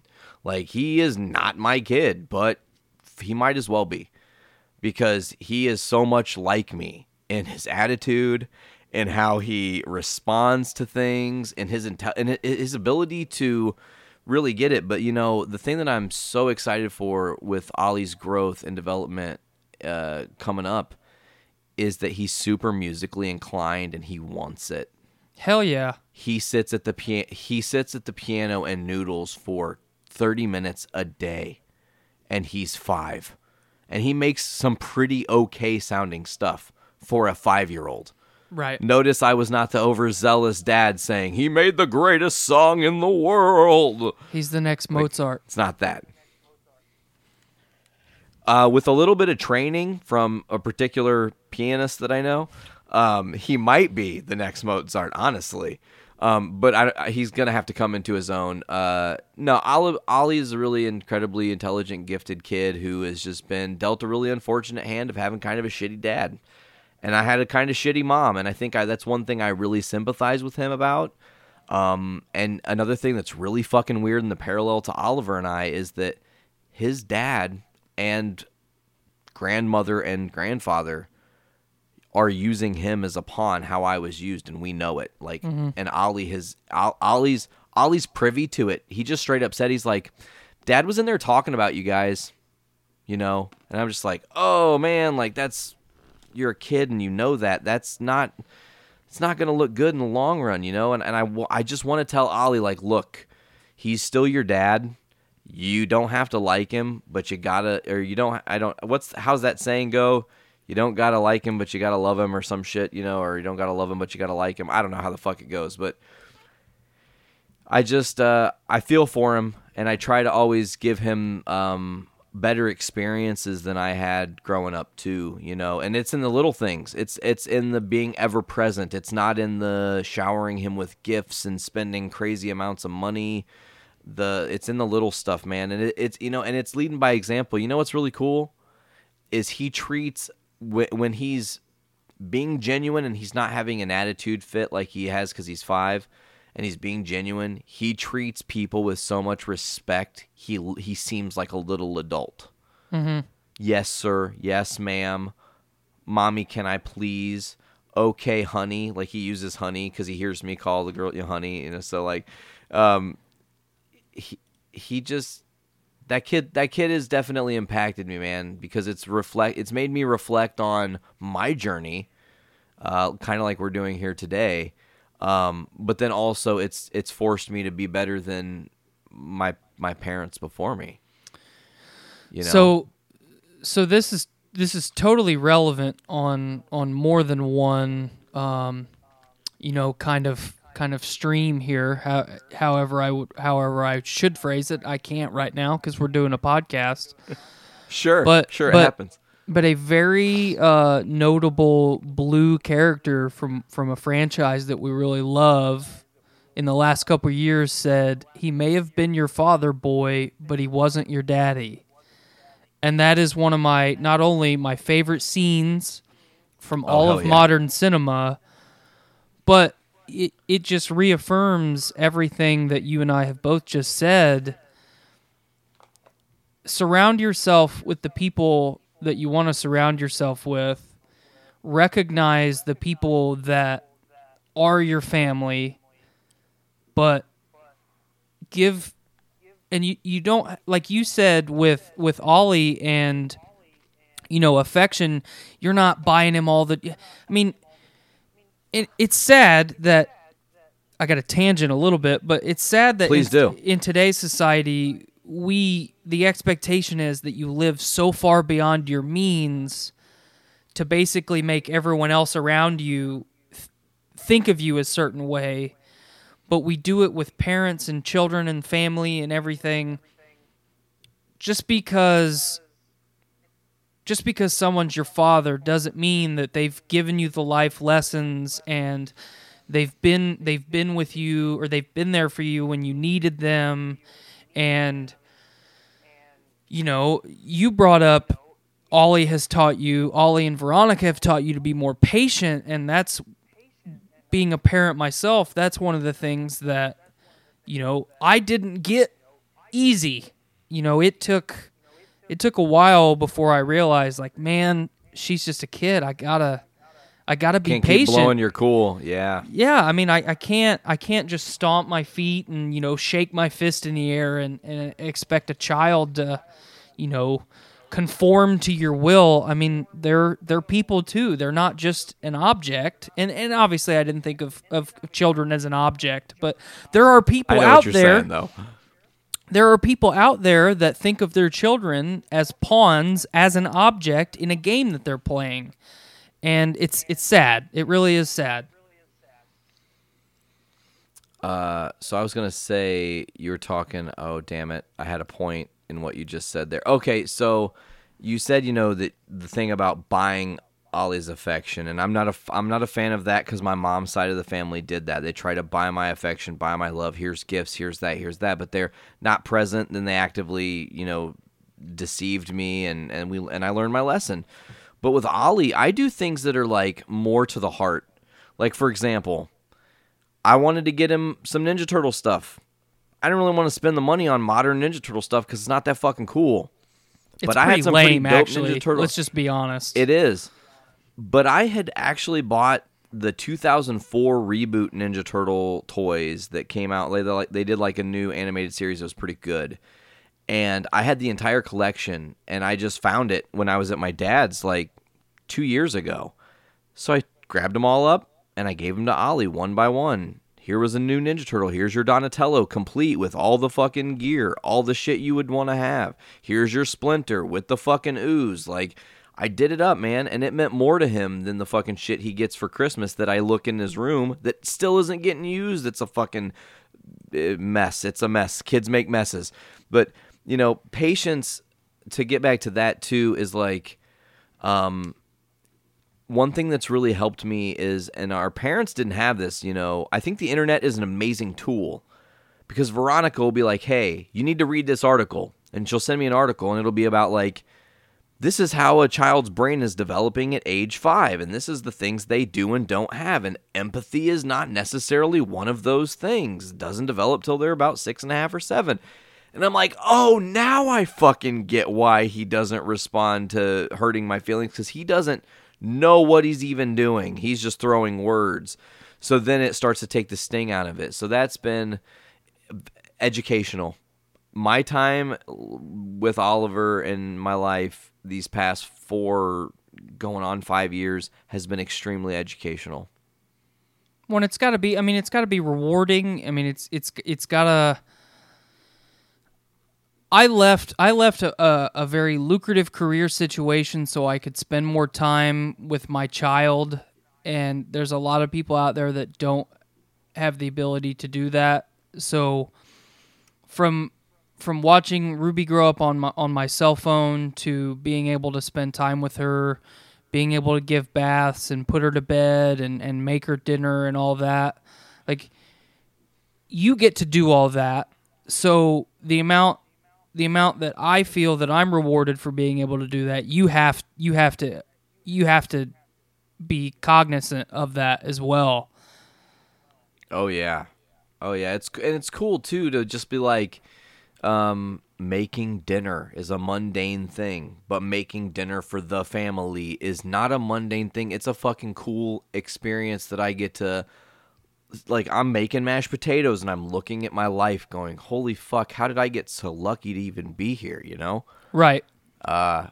It's pretty wild. It's really, sometimes it gets overwhelming to think about it, because to go back in the journey, I'm just a kid from this small fucking town who didn't do anything to deserve any of this, you know? Yeah. Huh. That's weird to think about, you know? I don't like to look at it that way, because growing up in a military family and then, you know, the school of hard knocks like you had as a kid, I had a pretty similar upbringing. You know, my dad always told me, when you walk into the room, kick the door down and own it, you know? And there's a philosopher or like a self-help guru. I don't really know how he labels himself as, but he has like this mantra that he preaches. Like every day when you wake up, you look in the mirror and you say, today's going to be a good day. And then you pick something about your day-to-day life and then you modify a phrase for it. So my job is the best job in the world and there's no job I would rather have because, and you pick something uber positive about whatever you want. And then you repeat that to yourself every day, and then that positivity becomes a part of your life. And I don't think that you have to go all new age self-help with any of this stuff. I think that you know, through all of our trials and tribulations and the journey that we take, you have to roll with the punches, you know, as corny as that is, and find the positivity and grow. I mean, life's about growth. Would you agree? Oh, absolutely, man. You have to, like, grow and evolve, and, like, it's weird because okay, I just turned 32. Spoiler alert, I just had a birthday. And at this point, I feel like something that I was told when I was younger that I thought was really stupid is really true. And it's every 7 years you die and are born again. Mm-hmm. I can believe that. So every 7 years is a cycle of life, and every 7th year you change. And I look back at 28-year-old me. That was my last full 7th year cycle. I'm not 28-year-old me. That was in 2014, dude. That guy, earlier in the story I told you, it was dark. It was bad. I was destructive in every front of my life and did not care. And I am fucking so grateful I got out unscathed and didn't harm anybody or myself at any of those levels. But, you know, every 7 years. So now I'm in, like, kind of in the, what you would call the twilight of this next 7 years. I'm starting to look at this most recent thing and what can I improve and change. And I've really started to hone in on getting rid of this thing I have that you've never seen me angry, like angry, like really fucking ready to rage. And when it comes out, it's really ugly. I don't like it. It, after the fact, makes me genuinely feel like a gross person. And that's what I'm recognizing is something that needs to change in my next cycle. So growth, like you said, it's a must, but it's I think more than growth, it's having the wherewithal that you need to grow. Absolutely. It's even being okay with saying, man, you know what? Like, I have pretty strong political beliefs, but this one, this is riffing, obviously, but this like one specific thing I believe, I was fucking wrong. And I probably need to rethink and reevaluate my fucking viewpoints.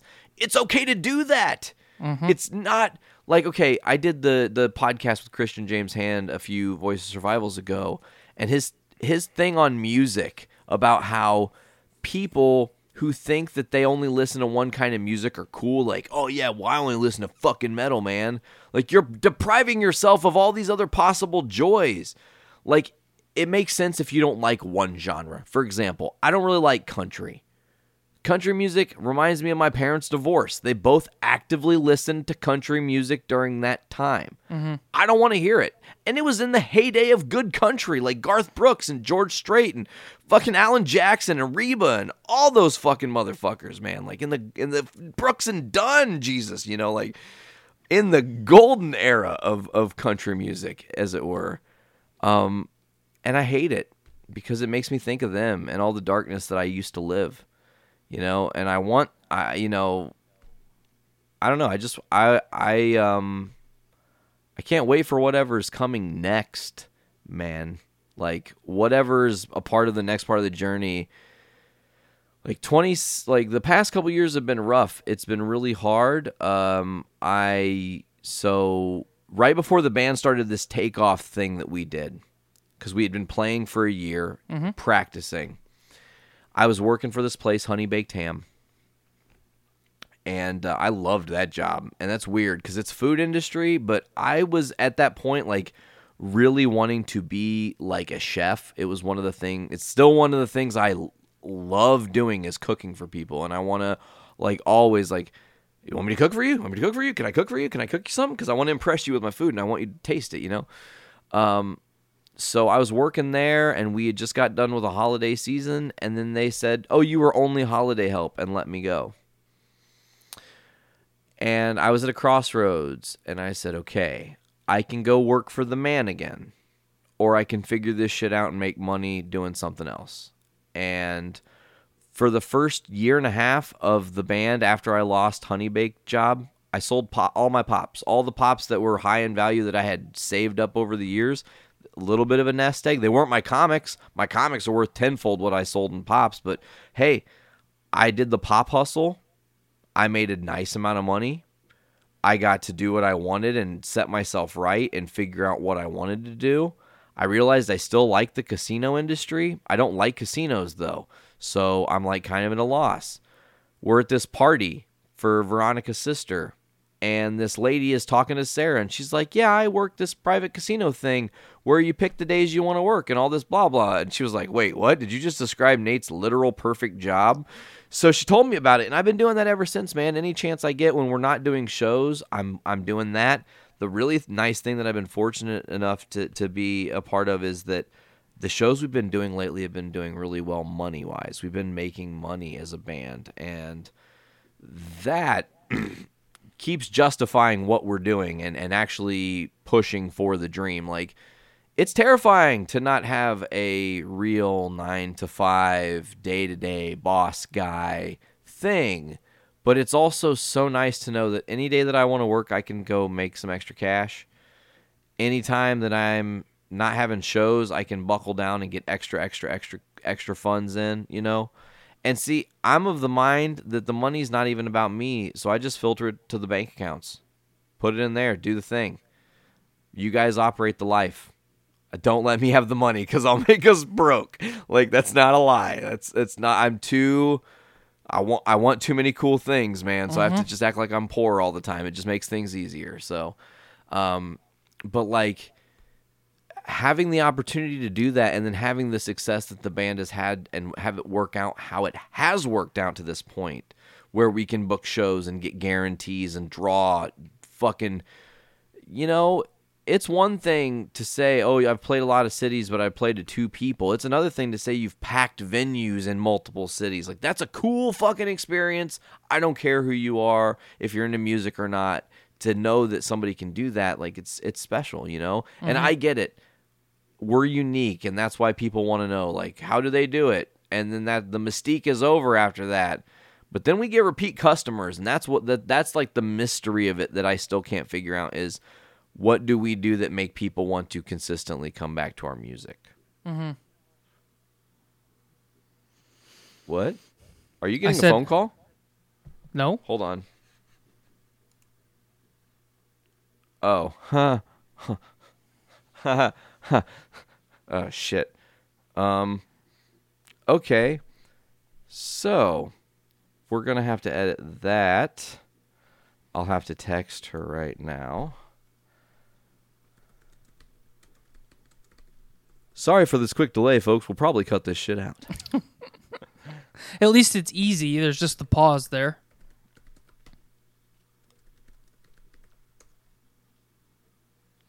Okay. I didn't So realize we're that at- I had this page up. We're at 2 hours and 42 minutes. Sure. Where do you want to go next, or do you want to wrap it up? Man, I feel like I've talked a lot about kind of all the things, you know.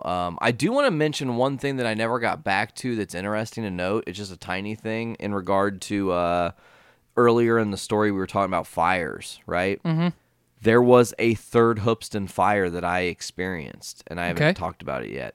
So after I moved out of Hoopston, that leads me to two things. So after I moved away from Hoopston to do the thing and start my new life up there, and I've been there for 7 years now, which is crazy, a whole cycle, as it were. So when I moved, they started putting a new tire factory in Hoopston that was recycling rubber tires, okay? Mm-hmm. So they just, like, every time I would come home to visit, I would just look at that factory and I would just be like, man, they're not really safe. Like, they just have all these tires everywhere. What if one caught fire one day? Like, they wouldn't stop it. There's nothing you can do to put out that kind of fire if this thing catches. So one day I'm at home. It's 7:45 in the morning and my dad calls me, and I thought somebody in my family died, and he said, "Hey, good morning." I said, "What happened? What's up?" He goes, "You'll never believe it. The tire place is on fire." What? And dude, it burnt for 4 months. And it fucked this town up. There was damage everywhere, and the smoke was huge. We have pictures of it that are incredible. My dad was taking pictures of it, and I was home the next day to see like them still fighting it and the devastation. It was insane. It was another one of those situations where I'll never forget the imagery of the fire and the smoke and just walking around all that. You light some tires on fire, and it's serious business. Dude, I'm telling you, it is not a joke. It is not a fucking joke. So, another thing I wanted to mention is, so Dad got sick, kinda, and I don't mean sick, kinda like he doesn't have an illness, more that he has spinal degradation and stenosis. So his back is literally fusing into itself while also crumbling. Mm-hmm. How awesome. He tells me that in February, right after I lost my job at Honey Baked Ham. And okay, so this is a new stress on me. My dad's possibly the way he breaks it down to me, he said the doctors told him realistically he had 6 months and he might be in a wheelchair because they didn't know how rapid or how much worse it could get. Mm-hmm. And of course, now he's several years out. He's not yet needed even a cane, so he's fought it. He's done a lot to keep up on it, you know, and he didn't want to go down without no fight. So, with all that happening, though, like 2 months after that, he gets a notice from his insurance. Says, "Hey, you need to side your entire house, or we're going to drop your insurance on your house." So now, because my dad had let the house kind of go to hell, he hadn't painted it in like 20 years, and all the paint had chipped off, and it was kind of looked a little beat up. It looked a little tattered. We're not going to pretend it didn't look like shit, because it did. It wasn't pretty. So he's like, "I can't afford to have it sided. I don't want to pay somebody to do it. I don't know what to do. I'm not going to pay somebody to paint it." And I said, "Fuck it. I don't have a job anymore, really. Like, I'm selling these pops. We've got the band. I'll come down any day you fucking need me, and we'll fucking do this house ourselves." And for 2 years we did, and we did this entire fucking house ourselves, rebuilt the porch. We fucking sanded off every piece of old paint that this house had and got it back to the original 1902 wood to paint. And I fucking got to pick the color, and it was another fucking awesome bonding experience with me and my dad, man. There was so much learned, and I got so much life experience on how to do things to a house and how to make it look really great and sharp. And and not cut corners. And I mean, it was grueling. It was a really genuinely a learning experience across the board. Yeah, those moments are really, really important. Just in general. It doesn't necessarily have to be with your mom or your dad or whoever. Just those experiences when you basically have a task that you would think is unachievable, and to kind of quote you from earlier, you pull yourself up by your bootstraps and you get it done. And to experience that with your dad, I mean, those moments are precious. Well, and the thing that fucking got me about this too, Tyler, is that modern technology, I had my cell phone on me during the whole thing. So we chronicled, and you can see it on my Facebook page. There's a House Phillips fucking folder. It's 100 and some odd pictures, and it's the whole process. Everything we did as best as I could capture it in the moment. Some days were grueling as fuck, and the pictures do not do the damn fucking day any justice. Mm-hmm. I mean, there was one day we started working at 6 a.m. and didn't stop until 6 p.m. And at fucking 5 o'clock, I said, Dad, we're done. We haven't eaten all day. We're going to die. And he said, okay, we're done. And we still fucking worked for another hour after he called it.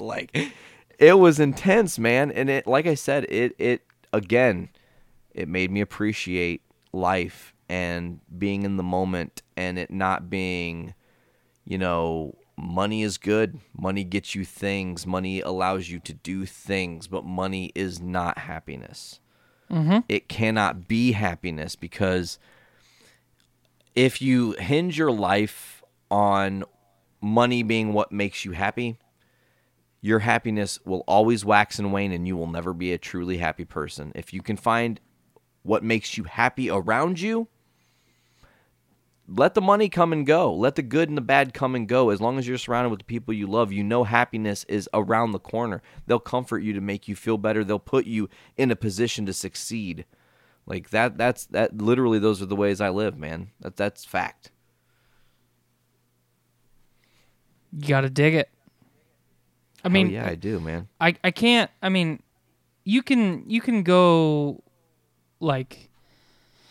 and it's frustrating for me, somebody that was so, nihilistic and pessimistic, and I always hyped myself up as a realist for so many years about positivity and appreciating trials and tribulations and growth, and it makes it even more cheesy now that I'm that asshole guy that got a taste of man, I was fucking wrong the whole time. Now I'm going to preach it. I'm going to put some respect on it.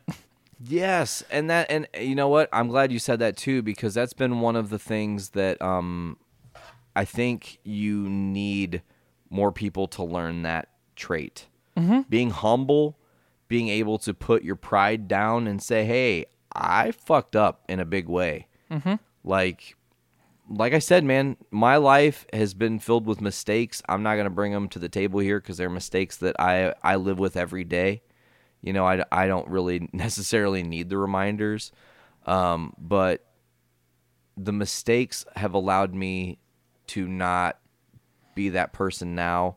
It's allowed me to better myself as an adult, giving perspective, giving me ability to... Listen, it's not easy to grow things in the universe now in the social media era. While you would think it would be easy, it also can be. They put all these roadblocks in your way. You know best. So I think everything I've done, all my failures, all my lessons, the fucking fallout that we had with the network last year and shit, every fucking little thing that has happened in my journey has been to teach me stuff. I mean, that's a really lame-ass way to say it, but really, it has been to teach me, okay, let's just be real. Brandon leaving the network was devastating to me. I don't think I ever let on how devastating to any of you when it happened. The girls knew. They knew how fucked up I was about it. They also saw how genuinely upset I was and understood why I was upset at the situation that led to Brandon leaving, okay?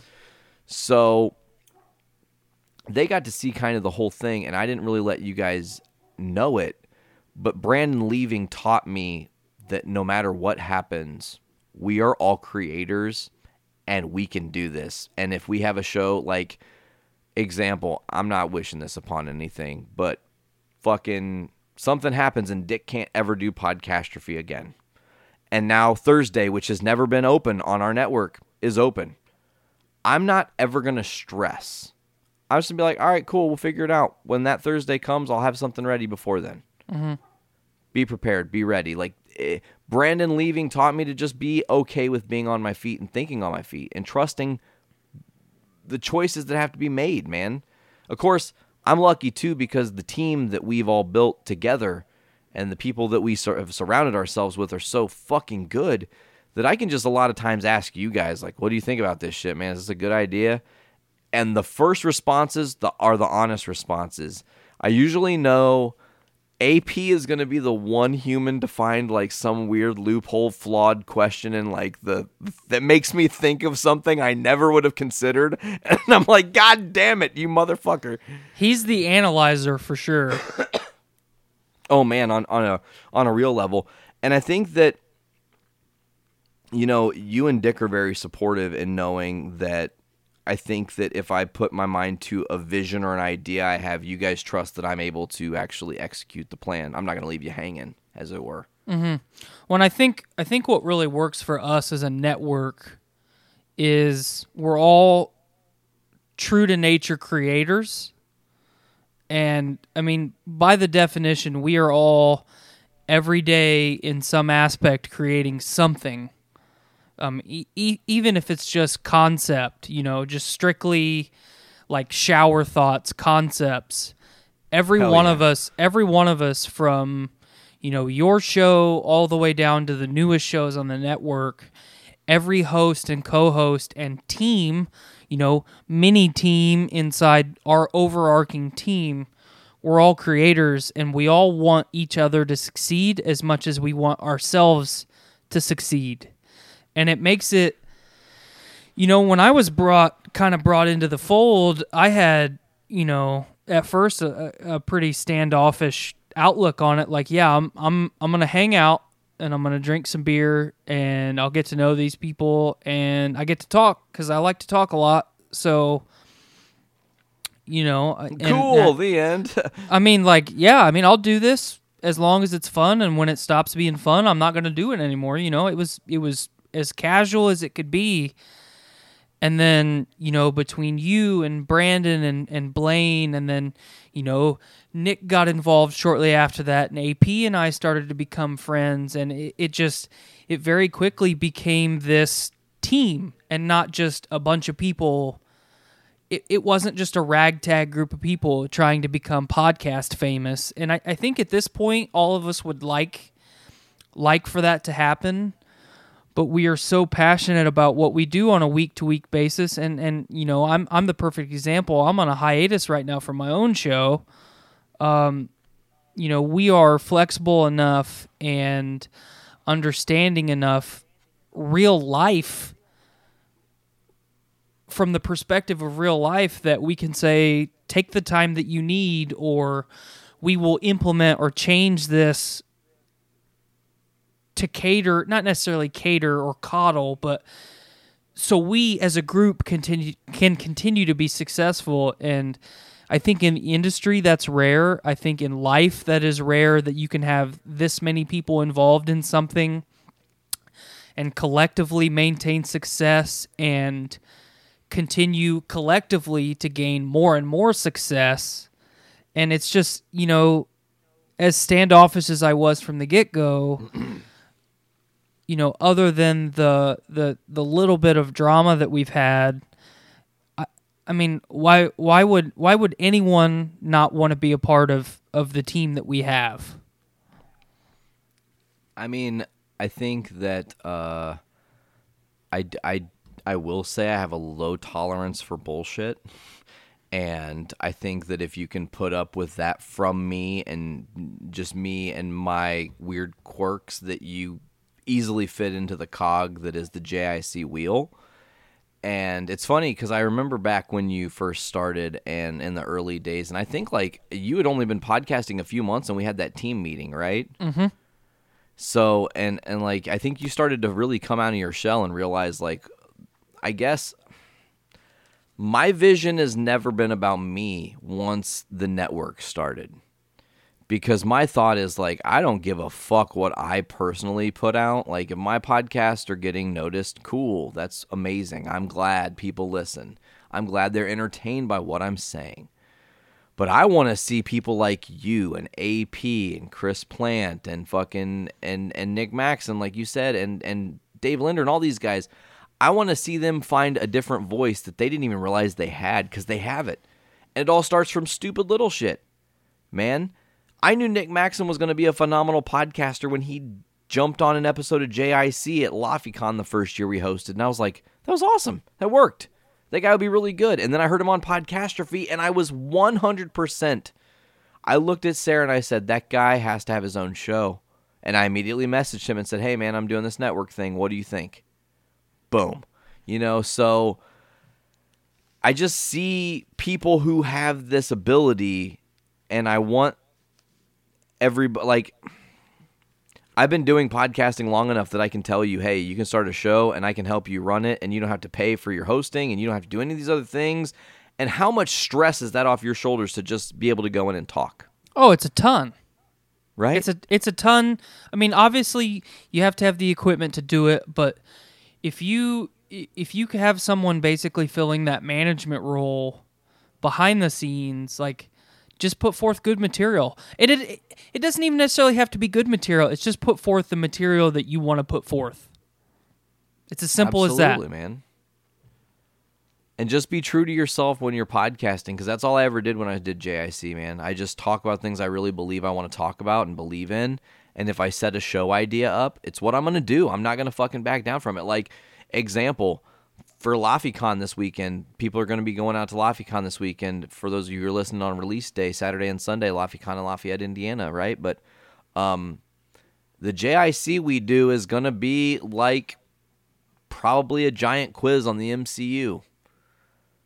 Asking a lot of around and different questions and almost doing Jeopardy-style points or some shit. I haven't officially finished my plan, but I'm like almost there, you know? And it's like on the fly, because I had yesterday made the schedule and I had to make a change on what we were going to be able to talk about. So now I'm on the fly, being fly. Mm-hmm. I don't know why I went there. Have no idea where that came from. Sorry. It's all right. That's a weird Nate tangent. Just happens to my brain. We're at the 3-hour mark now, so yeah, we did it. We are going to get tangenty real fast. Sure. Nah, man, ultimately, though, my journey and the voice of survival, the reason I feel I am a voice for survival is I've seen life be really shitty in a lot of different fronts. You guys have heard a lot of the shit that I've been through today. Like, maybe I shouldn't have been fucking PTSDing y'all with my fucking bad drama and my baggage and whatnot. But I don't want my journey to be defined on my shortcomings and the things bad that happened to me, because I was that person for a time that wanted to not glorify, I guess that's a bad word, but I wanted to be constantly reminded of the things that have hurt and that it caused me pain. And now in my formative years, I want to be grateful for all the things that make me happy, reflect on all the moments that I've been awarded just by chance. It's not often that I can say that for some people listening tonight, it's like 99% sure I'm playing a sellout show in Chicago, in the city of Chicago. And I'm sitting in my kid bedroom right now, which the Draxus wall, you can see, it's behind me. That's the old band logo and a lot of our sets from the old day. But if I could go back and tell that kid that he'd be selling a show out in the city of Chicago, that's ultimate validation, man. It just like that overwhelms me, I think, more than anything that I've experienced in this world, is that the person I wanted to become, I found a way to become, and I also found a way to not be the person that was preventing me from becoming who I am, if that adds up.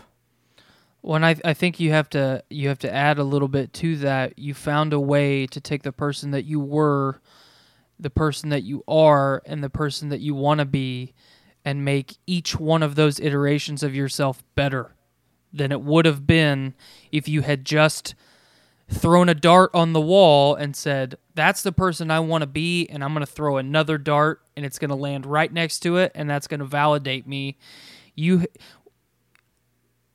Anyone that is successful or recognizes their success in whatever way they want to justify it, they have to recognize that you have to set a goal, attain that goal, or attain past that goal.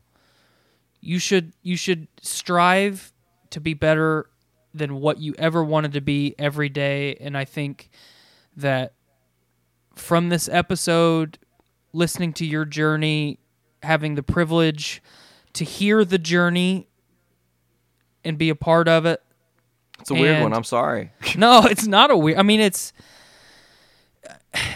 real life, and I think that's part of the reason why I enjoy listening to this show so much. It's because regardless of who's on the other mic opposite you or myself or whoever is doing the show, it doesn't matter. It allows myself as the listener to kind of detach from reality a little bit and recognize that I am just a regular guy, and the people that are going through their journey and you know, on how they've survived their journey in whatever capacity, we're all just real people. We're just people, you know? Yes, we're just people. Because we're all obviously real. We're all here on this plane. Whatever this plane is real in some capacity because we're doing this thing that's conversing and creating and whatnot. But I think that if I were to summarize my life's journey to this point, it's like I am becoming the kid no one believed I could be. That's it. That's absolutely it. I am I'm striving to make moves, not just for myself, but for the people I surround myself with, so that we can all obtain something successful. And I don't necessarily mean in money, because to me, and maybe we close here because this is a good thing to talk about. This is the word that I always think about when I make moves in anything I do. It's legacy. What is this going to do to the legacy of me? And is this going to impact what, like, people might not remember me, man. And I'm just going to be real. Like, something could happen. I could fall by the wayside and be forgotten in the annals of history, whatever. That's a fact. That is just fucking life. Or something that I have done could impact this planet and this world in such a way that people talk about me. And if they're going to be talking, I want them to know that everything I ever did towards my legacy was from my heart. It was for everyone else to be a part of this, because I'm nothing. I'm literally nothing without the people that I've been surrounded with. Because I can only do so much. I can only be so much of a person, and I'm only who I am, ultimately. But the people that I've been lucky, you coming into my life, and Sarah and Veronica, and having people who don't know that they impact my life, teachers and shit, man, like, that's the thing I want to always think about, man, is that my drive and my passion was for us all to feel that we did something bigger than us. Yeah. I love it. Yeah. I don't really have anything else, man. I think I'm tapped, and I mean, unless you want me to start just riffing on crazy stories about my ute. Maybe we can save that for episode 2. Ooh, we'll do we can do a bonus episode. I got some interesting life stories and shib. What you and I should do is to do a part 2 for you, or for this episode and for the episode I do, and we just go back and forth telling stupid stories to each other about my gosh, about our I fucking love life. it. Oh, that's so good. A dual interview. Ugh. It's basically just like lightning round. Story. X. Yes. God, I love Peter Dinklage. He's the man. He's so good. Did you see that meme that just started going around today that's like Peter Dinklage reveals he was on his knees for the first 8 seasons? Yeah, I fucking dug it. Oh, that's great. It's so Peter Dinklage too. Like he's fucking circulating that meme right now. Oh, for sure. I think first of all, I want to say thank you for conducting an interview on me. I didn't realize we'd go for 3 hours. I guess I didn't realize I had that much of a journey to talk about. It all feels very consolidated in my brain because it's like I'm always focused on the next task. So looking back is kind of hard. It was really nice to reflect and very lethargic for me to experience and think about some of the things that I don't take time to think about, man. I really am grateful. I do think about how lucky I am to be in the position I am in my life and have the things I have and have built any modicum of success and have anybody know who the fuck I am to any level. Like, it's exceeded any expectation to who I thought I was going to become, you know? So thank you for doing this today with me. It was really, really genuinely special. Thank you for allowing me to be a part of it. Fucking A, I wouldn't have it any other way, man. But now we're going to be professionals for a second because I'm going to get into the plugs. How about Plug it? Plug it away, you my guys man. can check out The Voice of Survival. I'm going to do that again. Hold on.